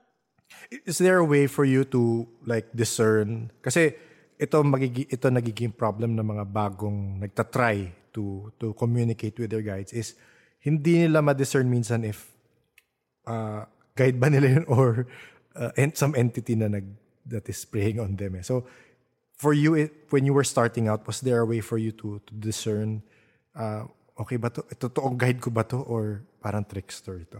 Kasi in my experience kasi, it was as a questor, it was part of our exercise sa training na we got to meet with our spirit guide. Okay. So parang doon pa lang nakilala ko na siya and I know na how to discern kung siya yun. I know his signature energy, something like that. So parang from the start kasi parang nakilala ko na siya. And parang ganon, yung in a way na parang ganon yung explanation ko na parang kilala ko na kasi siya. So I know kung sining kumakausap sa akin, kung tama ba, or may nangloloko sa akin, kung legit ba yung pagko-communicate. So I think doon pa lang kasi parang one way na other people can try to do para matulungan sila sa discernment nila if kung spirit guide o hindi is to start trying there are a lot of exercise kasi resource out there na on how to meet your spirit guides and how to discern it. So I guess they can try different methods and also and pwede rin silang pumunta sa Psychism 101 namin. Okay, yun nga inisip ko Sa workshop naman tinuturo yun, I guess. No, it's not. No, okay. Masyadong mas advanced na no? Di naman. It's part of part of yung shamanism na ginagawa namin. It's another level. Yung 101 is more about yung psychic senses para lang magamit siya on a day-to-day nga. Pero So yun. So sa mga nakikinig, pwede nyo muna skip yun. Hindi, kasi ako personally, for me, parang learn to deal with yourself first. That's good. Kasi parang, I guess, maraming tao na they feel so helpless na parang pag nalaman nilang may guide sila, iaasa na nila, tulungan mo na ako. Tulungan mo, diba? Pero you have to deal with it yourself first. And then eventually you will work with your guide to help you with other stuff. Pero for me, yun nga, ayusin mo, ayusin mo muna sarili mo. Diba? Understand what you are experiencing. So, ako yun lang. So, hindi ko alam if you have that same point of view. Pero may may sense rin yun, Nick, kasi pag nandun ka rin sa point of you feel helpless and you feel someone or something is the only thing na can pull you out of yung muck. Ang tendency rin, any messages na masagap mo, kahit na parang trickster message siya, easily you latch onto it without discernment. So, kung walang discernment, kasi usually pag spirit guide or something like a guardian angel, it has you have to sit still kasi you will feel yung, I don't know if it's an unexplainable feeling, pero I feel like everyone has that feeling na if something miraculous or you just feel divine love na sit still. Tapos yung energy is a loving and benevolent one. I would always say na it comes from a place na to provide you guidance and light. Kasi kaya tama sasabi mo kasi at least meron ka pang point na wait lang, upo muna ako, isi-sense ko talaga to. Kasi kahit papaano yung intuition natin, our very own intuition can pick up kung someone or something is trying to trick us but you have to come to a place na medyo na-regulate mo yung sarili mo na hindi ka ganon ka-desperate for guidance. Pero syempre, you will come to that point, but at the same time, before you throw everything, alam mo yun na ito talaga yung spirit guide ko, kailangan upuan mo siya. Tsaka ang ginagawa ko rin is ask for evidence na nature-based. Kasi I don't know why, but it always works for me na anything na I feel like I see nature as pure. Wala naman yang di ba? Wala yang any biases or any evil intention towards us, the people and other beings and species. So lagi ko nakikita pag lugame ako or magkakasakit ako, there would always be a sunbird. Di ba parang napaka-rare ng sunbird sa urban setting? Pero all the time yung magtatap sa window ng room namin. So alam ko na parang I need to take care of myself and it's I see that kaya parang ginagamit ko yung environmental signals. It could be in the form of a feather, a flower na super rare. Doon ko rin na aside from communicating through like what Juno mentioned through dreams kasi madalas ko sila lang nakakausap rin sa dreams pag nag-incubate ako ng towards a problem or something like that. Talaga? So through dreams, ginagawa mo rin for two-way communication, parang ganun. Sa dreams, kasi mas ano ka nun mas open. Hindi ka na bothered masyado with material concerns and yung problem of day-to-day struggles. So mas free yung psyche mo, mas open siya, and mas ni-meet mo sila doon, and mas nakakausap ka nila ng mabuti. Yun yung sa experience ko. So I tap them through dreams rin, and when I'm in a place of meditation na wala lang sa alpha lang yung utak ko, mas and I always do it outside. I feel the nature really helps. In nature. Yeah. For you, Ryan, meron ka bang ano? Yeah, so same with Juno. So I've met my guides during the training mga 2005, gano'n na. Matagal na. Merong signal talaga na I know, I've asked them to give me a signal, a physical signal talaga, that I know if I ask them to communicate, or parang ano yan, parang clue. For example, I'm at a time where I need to make a decision. And I just, in my mind, I just say, where should I go? Is this the right thing, right direction I'm going? Ano yan my physical manifestation talaga, parang nagtatingle talaga yung left side ko, from the top of my head, side of my head, to my left shoulder. Ano yan? No miss yun.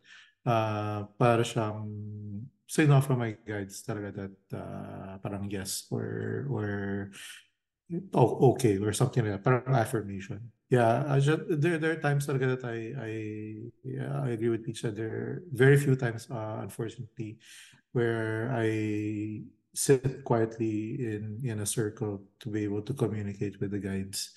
Meron kasing parang ano yan may I don't want to call it a ritual, but there's this mental exercise of going into your secret space, na parang ano yun, that's where you usually meet your spirit guide. So may mga steps and may mga exercises talaga that were taught to us that helps us access talaga yung spirit guides natin. Pero ano naman yan other way is to be open about your surroundings, kasi it's been documented talaga. The spirit guides are there kasi talaga to help you and they, even if you haven't established anything to communicate with them directly, they try to do it in around you Parang may mga clues yan para silang mga nagdo-drop ng mga things that if you're really open or on the lookout for these, may gets mo kagad yun You'll feel it in your gut. Okay, my guides are telling me this is the way that I should go, or something like that. Pero yung practice talaga. Oo. Yun nga, kailangan napapractice. May isang nag-share nito I think sa Discord, na sinabi niya, when trying to find out about your guides, it is best that it is a personal journey for you to do it. Meaning, kasi may iba parang alam nila, nakakakita tong taong to. May guide ba ako?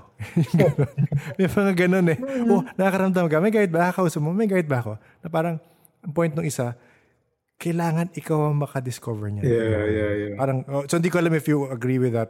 Ako, I believe that. Oo. Kasi you won't create that connection if iaasa mo sa ibang tao yung discovery. Well, ako yun. That's just me. So, hindi ko alam. No, that's true. At saka diba? Personal personal ang spirit guide to the one na binabantayan rin nila. And they can come in the form of, hindi lang form. It's more of your spirit guide mo can be your ancestor or relative. Yes. They chose to guide you still. At saka, I don't think they need to ask the question anymore, because I believe that everyone has a spirit guide. Yes, ako rin. 20. So, I don't know. You're right. It's not if you have one. It's more about I'd like to be able to establish a relationship with them. Diba? May question lang si Jay. I'm not sure if ma-answer niyo. Sabi niya, ano po kaya easiest way to know the names of your guides? Ako, parang ginagawa ko, Jay, I simply ask, like, if I may I know your name? Ganun ko paminsan, or parang pwede po bang makilala kung sino sila? Sometimes kasi parang nagkataon lang na naging guide mo sa isang place, lalo na pag nawala ka. Hindi siya permanent guide per se. Tapos ayaw rin magbigay ng name. But ang ano ko siguro doon advice, kung meron kang tinatanong, may na-encounter kang being or presence, and if you're asking if it's a guide na establish mo, and you ask the name, either you ask it through the dream, kung dreamer ka or lucid dreamer, or right off the bat doon. And then usually yung first na maririnig mo or makikita mo even in your mind's eye, that's usually the name that they give. Very, very, very clear. Yung meron akong kaibigang nakilala ko, parang the name came noong sabi niya the first, meron siyang name na nasa utak pero hindi siya sure. Pero tama yung sinabi niya, kasi it would be the first building that I see. Tapos yung building na yun, hindi lang siya yung parang building na may acronym, di ba? Oo. Pangalan siya talaga. So, yun yung that could be para lang pang seal the deal na gusto mo maging sigurista. Pwede ring like a signal from outside or a symbol, or na para lang kung totoo talaga yung nasa utak ko na name na pumasok sa akin. Juno, you were going to say something about knowing the name of your spirit guide? I was just about to say na, as simply as asking lang. Okay. Oo. Tapos, yun nga, then you ask for confirmation, or you look around you, look through nature for confirmation. For pag inisip nyo lang, for skeptics, for people who do not believe in this, yan palang papagtawanan nila di ba? Na parang, may nakita ka lang, yun na yung pangalan ng guide. Di ba? Parang, nagigets ko pero the more I delve into the paranormal world and see the connections, mas nakikita ko yung synchronicities, and sasabihin lang, hindi, you're just seeing patterns. Humans are used to seeing patterns. Hindi, meron talaga minsan ng mga signal na may message talaga siya na hindi mo siya made-deny. Parang, di ba? So, ako yun lang. Sana maging mas open-minded yung mga skeptic pag narinig nila yung mga ganitong bagay. Kasi talaga finding way to explain what's physically in front of them. And it causes fear tsaka uncertainty, and ayaw natin yung tao, di ba? Parang we don't like it. We don't like being in the dark or being in a point of or place of uncertainty. So, yeah. Palagi nga yun. Ito actually question to the three of you, and it is a question that I've asked myself, although I do not, I have no intention. Don't take offense. I hope you don't take offense. I have no intention of, I don't think I can do what you guys do. Na parang you have to be called, for me personally, to do what you do. Na yun nga, you're helping people without asking for financial gain, di ba? Wala kayong nakukuha dyan. Well, you're learning, you are growing, you are opening up yourself spiritually, and yun nga, may personal intentions kayo and reasons kayo for doing it. Pero I believe nag-mention sa akin ito before I'm not sure if kilala nyo si Sir Gerard. He was a questor for a while, I believe. And he worked with Sir Tony nga. And isa sa mga nakwento ni Sir Tony, sinabi ni Sir Tony sa kanya na nakwento niya sa akin, is that, hindi ko alam kung sa kanya sinabi, I'm guessing sa questor sinabi to, na kailangan merong pa rin kayong job. Meron kayong trabaho na may professional job kayo aside from questing. Kasi parang it will aside from practicality's sake, na it will help fund your life. Pero hindi lang kayo nakafocus sa spirituality, parang ganun. So parang meron joint tandem yung professional job nyo and yung questing na ginagawa nyo. Parang nafa-fund yung good deed nyo. Yun ba yung tinuro rin sa inyo ni Sir Tony? Yeah, it's part of our handbook, our bylaws talaga, that you have to be, you have to have a means of not earning, but you have, you're not really working, but if you're rich, okay lang. But I mean, the quest itself, or what we do, is not the primary thing we do. Ano siya, it's on top of our regular lives. So even in the LightSeers, I'm writing up the bylaws. Then it's important kasi ano yun eh. Yeah, exactly. How do you can't go around talaga without money. It's a fact of life. Or a means of of earning, or means of basta may money ka, parang ganun. Oo. Kasi part rin nun, yung mga ibang kailangan namin puntahan na far-flung places, or yung tinutulungan mo, alam mong ano rin sila, yung C to D Yes, to R. Kailangan meron ka ring pera para rin maidala mo sarili mo sa place nila. Tsaka yes. if ever na, kasi paminsan maabot hanggang 5 a.m. paminsan. Mga Yes. quest 3 a.m. na meron ka rin pambili ng food mo and all those. Tsaka para hindi mo hindi mo rin sila ibabother na, especially kung mahirap sila, hindi sila mag-prepare pa ng food for you kasi Parang dumating na kami rin sa point kasi may mga trainees rin kami na syempre kup-kup rin namin. So pag alam namin, Joel, sasabihin lang namin rin kung okay lang yung transpo, and if ever food, yun na lang i-provide. Kasi iba rin, gusto ipilit nila yung payment. So para kami, Yes. kahit ano na lang, talagang gusto nila. So okay, namin, transpo and food okay na.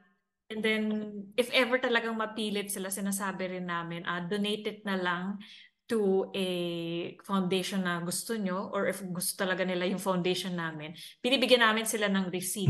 Kasi nangyari na in the past na ito, dinonate namin itong 3 organizations, and we're thankful na you provided us the opportunity na Saka syempre pag mga probinsya, kasi kailangan ng eroplano and yun talaga pinapasagot na namin na parang okay. payment. Buti naman. Oo. Yung na lang, lodging tsaka yung airfare or yung gas.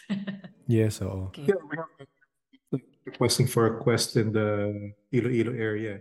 What I did na lang was to offer to get in contact with a quester that lives there, a former quester that's close to me, who's already residing in the Visayas Mindanao area. So pwede naman yan eh. And we have the questers, marami kami dati. So pag parang kung may mag-request na sa Australia, meron rin tayo pwede i-refer. Meron rin. Oh, so it doesn't really have to be us naman. Kasi naman eh, even the old requesters, they're even more, what do you call this? I would say that they're even more experienced, which are better than us. They could definitely help if they're still willing to quest. Ilo case yung podcast. Oo. Gusto ko yun eh. Ang ganda. Narinig niyo yung Iloilo na kwento? Oo. Actually, ganda yun. Grabe yun. Hindi ko alam kung aswang. Meron na ba kayo, dyan tayo mapunta, meron na ba kayo naging case na parang aswang? Aswang mismo. Ako personally, wala. Wala pa. Pero hindi ko na maalala kasi tagal nito eh. Pero alam ko, okay. Sabi ko, first ko yun aswang case. Pero may mga quest kami na merong aswang na nandun, pero hindi sila yung mismong focus ng case. Yeah. Hindi sila yung focus. Parang nagparamdam sila sa area. Like sa isang school sa may Katipunan area, merong aswang doon, pero hindi siya yung focus ng quest itself. Anong school yan? Kakat natin.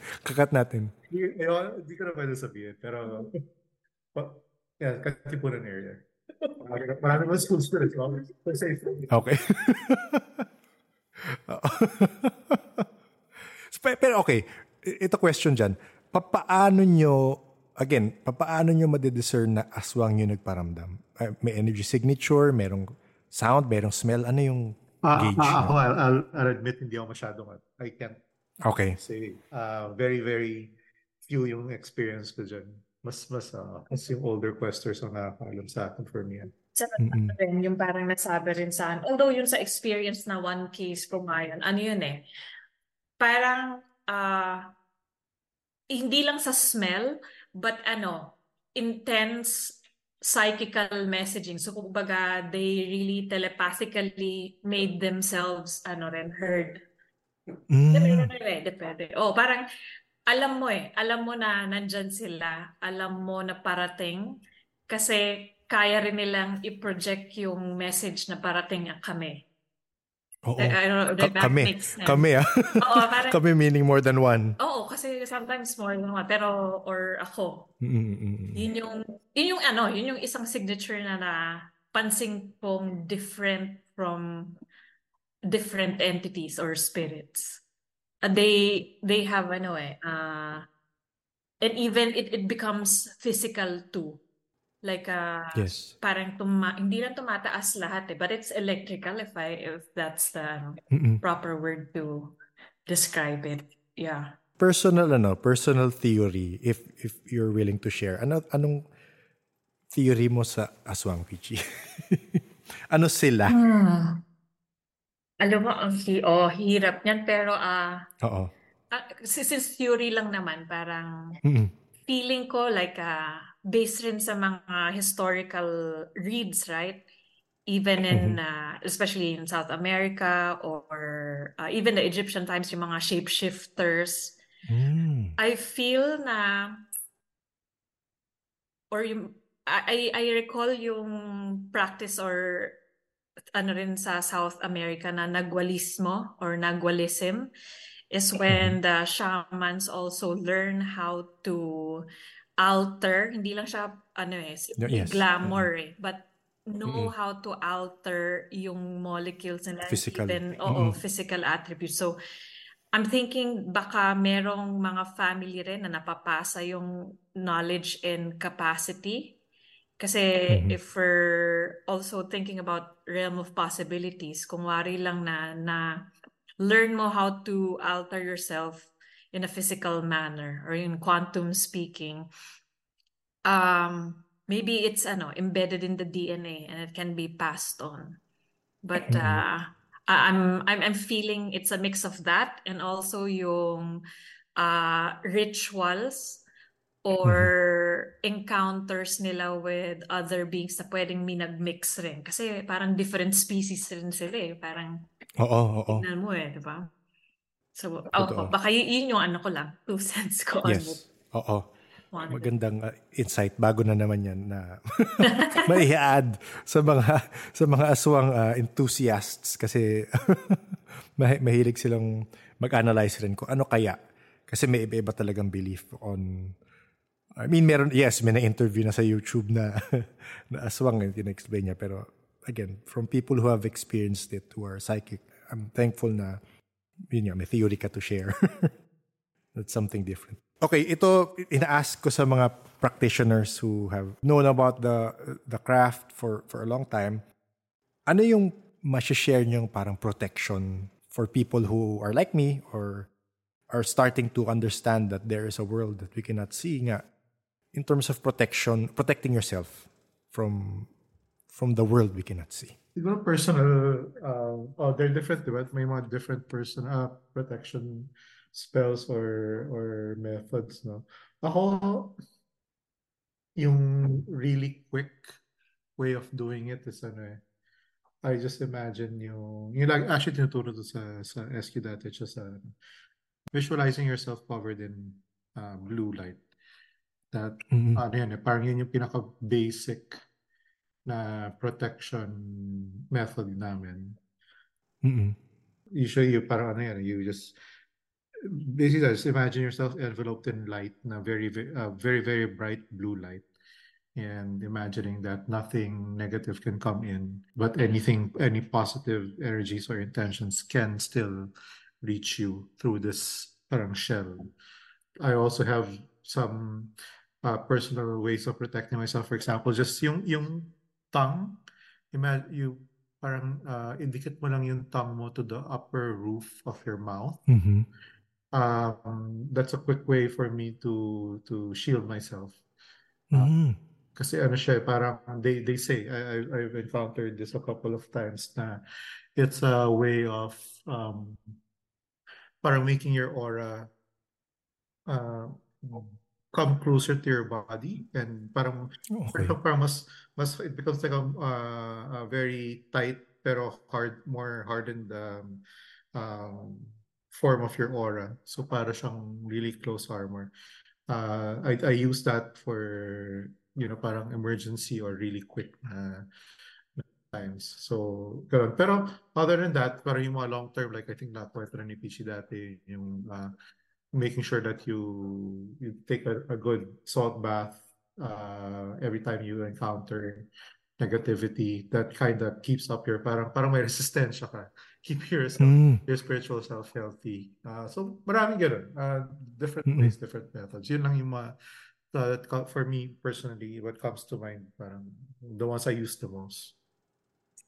Ryan, tanong ko lang, doon sa part na when you push your tongue up to touch the roof of your mouth. Yeah. May visualization involved doon na parang... Wala. Parang, wala. Na parang di mo parang sinishrink mo aura mo tapos parang may armor. Wala na. That's why I use it. That's why I use it for... it's used for parang quick emergency kasi di ko na visualization. Ano lang siya. Automatic na yun. Parang I've already programmed it that's what happens when I do it. Okay. Sa high magic. Really? Yeah. That's me. Ano yung peachy? Sorry. Sabi ko may root siya sa high magic, yung sinasabi niya rutang kasi when high magicians, parang they build themselves to be good conductors, tsaka mag-wield sila ng magic nila. Parang kailangan lahat connected to the ground, and yung point of yung tongue sa roof of mouth, medyo loose pa yung connection, so kailangan i-connect nila. Okay. So may Sa iyo, Peachy, ano yung... sige. Sa akin, same rin na protection na mention ni Price. Siguro add ko rin doon, if establish a good relationship with your guardian angel. Ako, firm believer ako. I've experienced and seen miracles by the guardian angels. And if you are in a place na hindi ka sure and you feel risky, dangerous, you can call to them. Kasi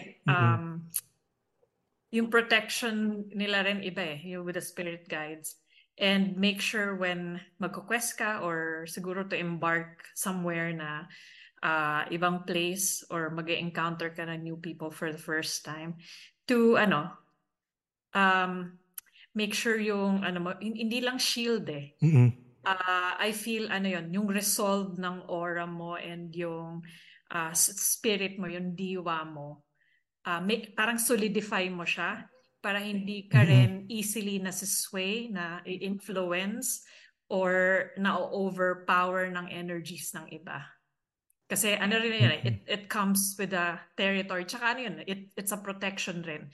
Kasi meron iba, they don't even know that they're psychic vampires. So kung yung iba naman intentional, alam natin yun. Pero kung counter mo yung iba na hindi talaga nila alam intentional psychic vampires nila, you get depleted rin. It does not protect you or your core. So parang kahit nasa labas ka, imagine mo rin you're being covered in a blue light kasi that's protection.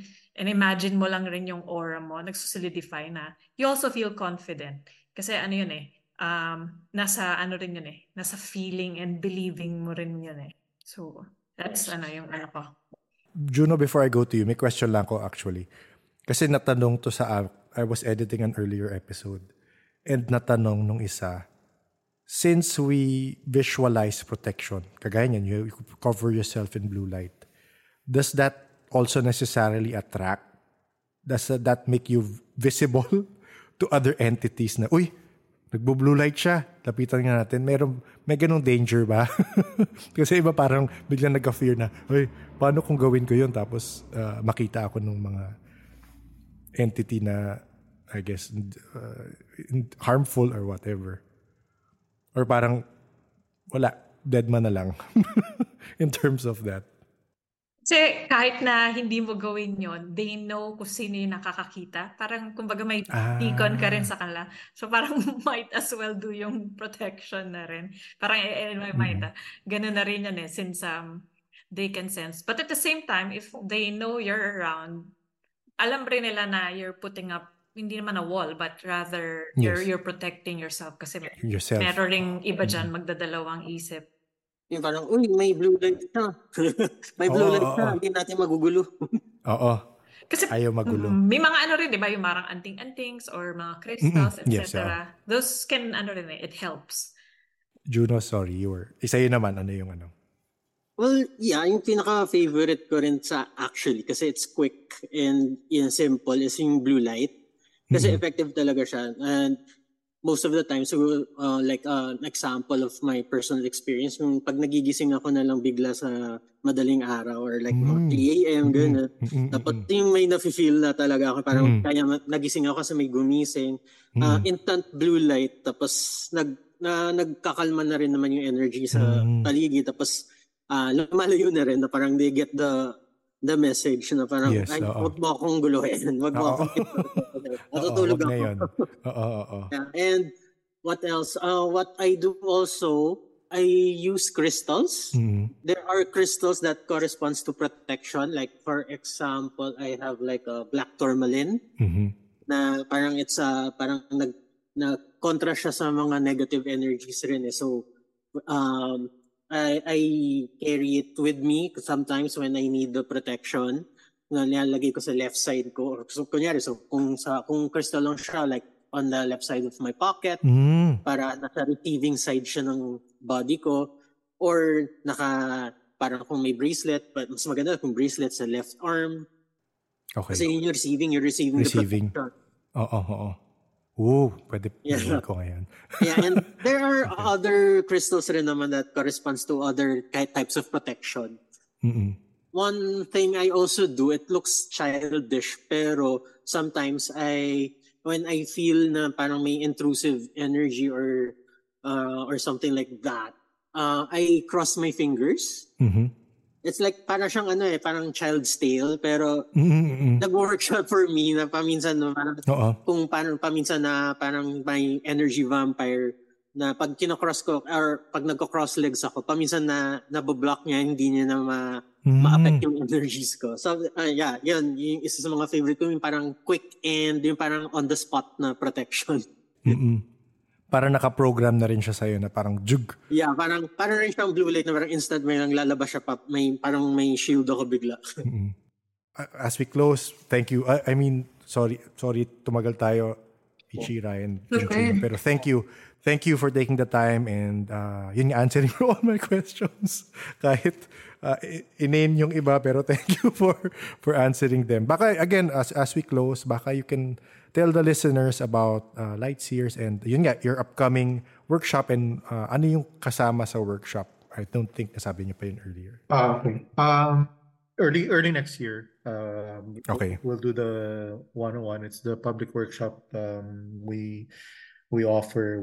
What we cover there is yung topic is mostly around how you could discover your psychic senses and use it to enhance your creativity, help you on your day-to-day. Brainwaves. Yeah, we also talk about brainwaves and more of demystifying talaga the supernatural, making people understand how it really is part of who we are. Everyone has it. And everyone can enhance it to their own benefit. That's the focus of that workshop. Tapos we are constantly inviting people who are interested to pursue yung goals ng LightSeers to become trainees and members. When you become a trainee and a member, we'll teach you a little bit more about other topics like magic, at saka other ways of protection, lots of other stuff that will help or equip you to help other people then. So that's the membership is always it's open. Anyone who wants to reach out to us can reach out to us through our Facebook page or through our website, lightseers.com. And yeah, everyone's welcome to serve and help. Sa email, pwede rin, meron bang LightSeers na email or through the website na lang? We do have it. It's questqueries@gmail.com. But yeah, all the website or the Facebook page is also fine because we monitor that consistently. Thank you again. Thank you for taking the time and yun nga, clarifying again. Always naman when I talk to people, especially people who practice spirituality, marami akong tutunan na naman ngayon Naka-notes. Lahat naka-notes na. Pero thank you. Thank you again and good night. Thank you. Thanks for having us. Thank you so much. Good night. Thank you. Good night. A big thank you again to Peachy, Ryan, and Juno for sharing their experiences and stories. Sabi ko nga sa kanila habang ini-edit ko, ang dami ko na naman napipick up sa info na shinare nila. So sa listeners dyan, alam na, pwede niyong balik-balikan yung episode at ulit-ulitin. Thank you also to Henson who reached out and coordinated this interview. If you have concerns with the paranormal that you feel you need help with, you can reach out to the LightSeers. You can email them at questqueries@gmail.com or message them on Facebook, LightSeers. So I'll put the links to those in the show notes. Na-mention ko rin pala sa start ng episode na may mahabang episode si Peachy sa Walang Kwentang Podcast at marami siyang nakwento doon about herself and her experience. So baka gusto nyo rin pakinggan yun. Pwedeng partner episode. Pakinggan nyo muna yun kasi mas maraming kwento si Peachy doon. Mistival will be on Feb 24 and 25, 10:30 a.m. to 8:30 p.m. at Balay Kalinaw, UP Diliman, Quezon City. Specific to LightSeers, on both days they'll be doing tarot reading and chakra diagnosing and healing. And they'll have a booth on both days. They'll also have a free mini Psychism 101 workshop on Saturday, Feb 24, 1:30 to 4:30 p.m. So that's on a Saturday. For more details on Mistival, you can visit the official pages on Facebook and IG at mistival.ph. If you're watching the YouTube, it'll be up on the screen. Sana, gaya ko, marami na naman kayo natutunan sa mga guests at naisip ko nga kung ito ang unang episode na napakinggan nyo, baka gusto nyo mag-start sa episode 1 para ma-discover nyo rin kung paano ba tayo umabot dito sa mga katanungan na to. Pwedeng mag-subscribe sa Spotify, Facebook, YouTube, Twitter X at TrickTrucks. Merong new episodes every Tuesday 7 p.m. on Spotify at Thursdays 1:37 p.m. on YouTube. Hindi sila ang una kong nakausap na galing sa Spirit Questers. Ilalagay ko ang link sa show notes kung sino yung mga naging past guest na questers rin dati.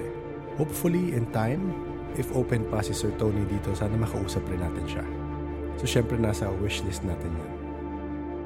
If meron ka ring stories na kagaya ng mga narinig mo tonight and gusto mo ikwento, pwede mo yung email sa paranormalsph@gmail.com.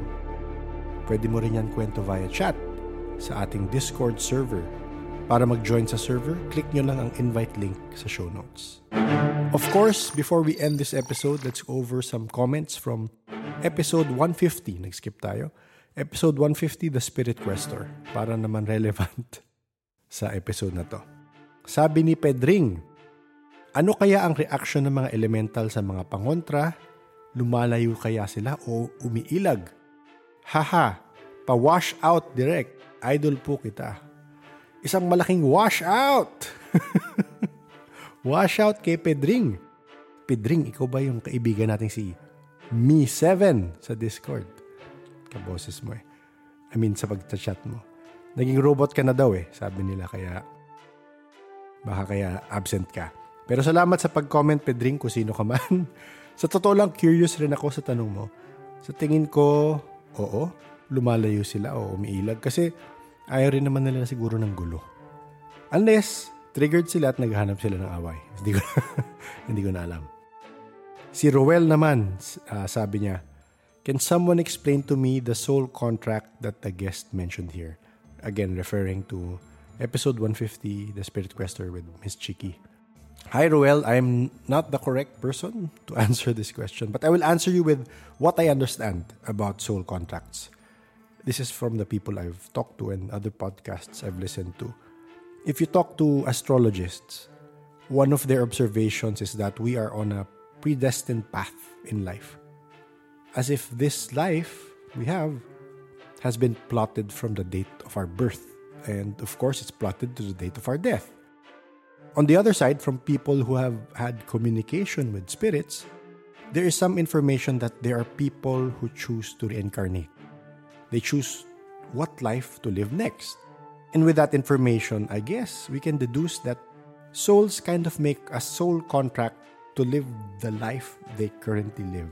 So you kind of chose to do what you are doing now. They have agreed to experience what they are bound to encounter. I guess to learn, to grow, or whatever it is the source intends us to do. So when it is said that we have soul contracts, I understand it as our agreed, predestined path in this life. Again, this is just my understanding of what a soul contract is. If others out there have a deeper or more detailed explanation for Ruel, feel free to leave it in the comments. Si JM Pogi, sabi naman, Pogi ka ba talaga, JM? Sabi naman, kasi may kilala ako nagtatanong palagi sa akin eh. Iiwan natin sa pangalang Liz. Sabi naman, napakagandang episode nito. Super dami natutunan. I have a friend po na healer din, Sir Nick. At she is gifted at masasabi ko na malakas siya. If you want, I can ask him to be your guest. Sige, JM Pogs, thank you for reaching out. If game yung friend mo na healer and gusto niyong magkwento ng kanyang experiences and story nga, email niya lang ako sa paranormalsph@gmail.com. Si Headless Horseman naman sabi, naalala ko yung previous episode na na-feel ng isang empathic emotions ng lechon. Ano kaya ang masasabi ni Miss Chicky tungkol doon? Headless, oo nga, naalala ko yung episode na yun. Hindi ko natanong niya kay Miss Chicky.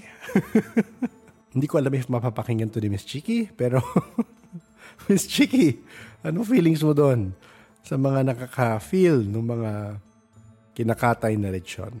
Tignan natin. Baka iba dyan, merong masabi rin. Si Emanzo naman, sabi, pwede po ba ako magpa-reading kay Miss Chicky? Hi Emanzo, check mo yung show notes na episode ni Miss Chicky. Andun yung links kung paano mo siya makontak. Si BCV naman, very nice episode, engaging, makes me want to ask more. What are the rules of coexistence with spirits?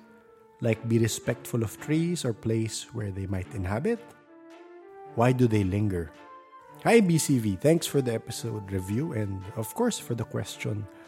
Actually, magandang matanong yan to people who have had interactions with nature spirits or spirits who linger in a certain location. Are there certain rules of coexistence we should abide by? At dahil di ko natanong yan, I will give you my 1 cent. I think general rule of coexistence, like you mentioned, is respect. If you collect most of what has been said by past guests, I believe that is rule number 1. Are there other rules? There probably are. But for me, if I were to visit an area I am not familiar with, I usually lead with that thought. Be respectful. Respect the area and its inhabitants, both seen and unseen. As to why they linger, I guess there are a lot of reasons for this. And since your question is for spirits, that question should be best answered by the inhabitants of the spirit realm. So baka may bumulong sa'yo, BCV, mamaya kung bakit. Joke lang. Si Kalpot TV. Aba, nabuhay si Kalpot TV. Can I have a uwu? Jan Boss Nick. Joke lang, solid ng episode na to. Kalpot! Ubu ba gusto mo? Sige, malakas ka sa akin eh. From Cadena 06. Thank you, Sir Nick. The episode was so valuable, I had to listen twice. Ako rin.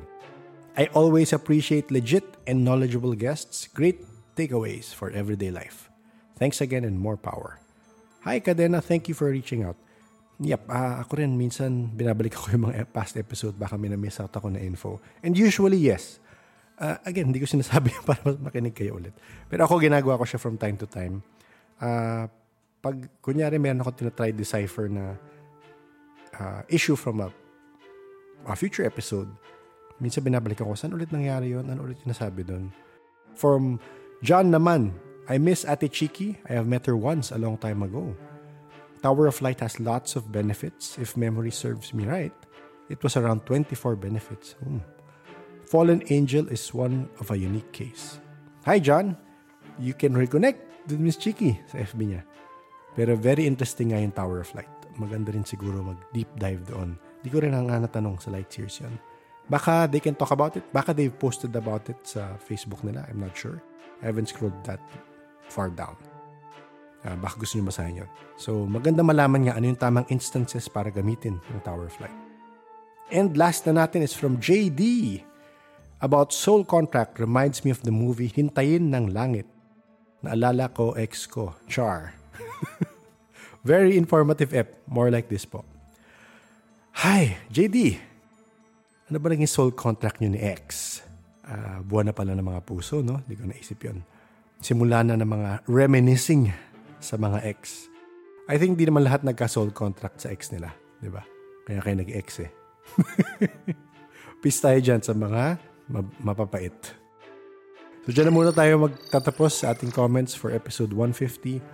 Nag-skip tayo ng episode but we'll go back to the previous comments in the future episodes. Before we say goodbye for this episode, magpapasalamat muna tayo sa ating Paranormal Patreons and Coffee Supporters. J, Z, Bea, Christine, JT, JD, K, B, Justine, Biker Mama, J, Kim, Leia, J3, May, Shibone, and Ola. A big thank you for your support. Kung gusto nyo supportahan ng podcast sa ganitong paraan, you can check out our Patreon and coffee links in the show notes. The Paranormal Podcast is engineered and produced by F90 Productions. This podcast is independently produced. And I would appreciate it if you can please rate the podcast on your preferred podcast platform. Pwedeng sa Spotify, pwedeng sa YouTube, pwedeng sa Facebook. Lahat yan ay nakakatulong para mas maraming makarinig and hopefully mas maraming mabuksan ang isip sa mundong hindi natin nakikita. Thank you for listening and please stay safe.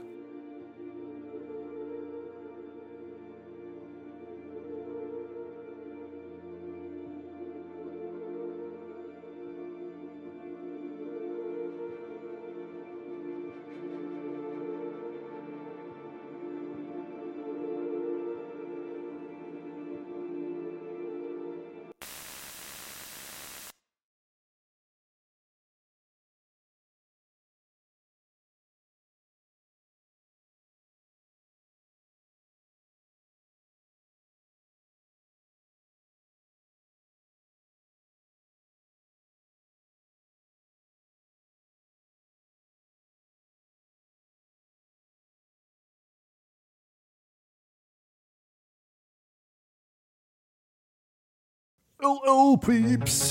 Naisip ko lang, matagal ko nang hindi na-explain itong LL portion. I guess sa mga new listeners, yung LL portion ay para sa mga loyal listener na umabot sa ending at hindi nagsiskip after ng usual ending ng episode. Minsan may chismis, minsan may extra content, minsan may rant. And since episode 60 pa ata, meron na yata nito. 62, sorry, hindi ko maalala. So if ngayon mo lang na-discover, baka gusto mong balikan yung past episodes and hanapin mo yung parang Easter eggs na LL portion. For this share ko lang yung narinig ko na-research ko about the legend of the Lady in Blue. Kasi may pinapakinggan akong podcast, si Mysterious Universe nga, baka gusto nyo pakinggan yun. And na-mention nila tungkol sa isang early case ng bilocation na nangyari sa North America noong 1600s pa. And may documentation to kasi may mga pari na nag-document ko ano nangyari. Anyway, ang weird sa case na to is noong mga 1620s yata nangyari. Merong 50 Jumano Indians ang pumunta sa present-day Albuquerque and in-approach nila yung Franciscan priest na sabi nila turuan sila about Jesus. So nagulat yung mga priest, parang tinanong nila, paano nyo nalaman about Jesus? Hindi pa kami umabot sa inyo. Parang hindi pa sila umabot sa kung saan man yung Jumano Indians na yun para i-explain yung si Christ. Ang sabi ng Jumano Indians, binisita na sila ng Lady in Blue at tinuruan sila ng gospel. So, sabi rin ng Lady in Blue, pumunta kayo sa West at hanapin niyo yung Holy Men para maturuan kayo at mabaptized kayo. So, hardcore to bumisita via astral, di ba? I mean, astral or it could be by location, hindi ko alam eh. Pero yun, so, research nyo na rin kung gusto nyo more info. Pero, yun nga, ang galing lang kasi yung Lady in Blue, nasa monastery siya sa Europe. Ang name niya, Maria de Jesus. Lady in Blue nga. At nagbabilocate lang siya. Again, astrally, I guess. Or hindi ko alam kung anong feature ang bilocation. Hindi ko pa siya nire-research. So yun, nag-manifest siya sa harap ng mga tao doon, yung mga Humano Indians nga, and nag-preach siya. Ang interesting doon sa kwento is, nagfa-fast siya and nagpaparang deep meditation siya para magawa niya tong bilocation na to. Sobrang nangayayat, sabi. Based sa account ng mga kamag-anak niya. So, meron pa nangyari about flowers na tumubo sa area kung saan siya nagpapakita. Galing lang. I mean, kung totoo siya, yung flowers, di ko na alam. Pero sinasabi nila, based sa mga kwento ng mga Humano-Indian, yun ang nangyayari. Ayun lang, naaliw lang ko sa story na yun. If you want to read more about it, search nyo na lang. I think, Legend of the Lady in Blue. Marami kayong mababasa tungkol doon. So yun muna. LL Peeps, shinare ko lang. Naaliw lang ko. Kita-kits sa next episode.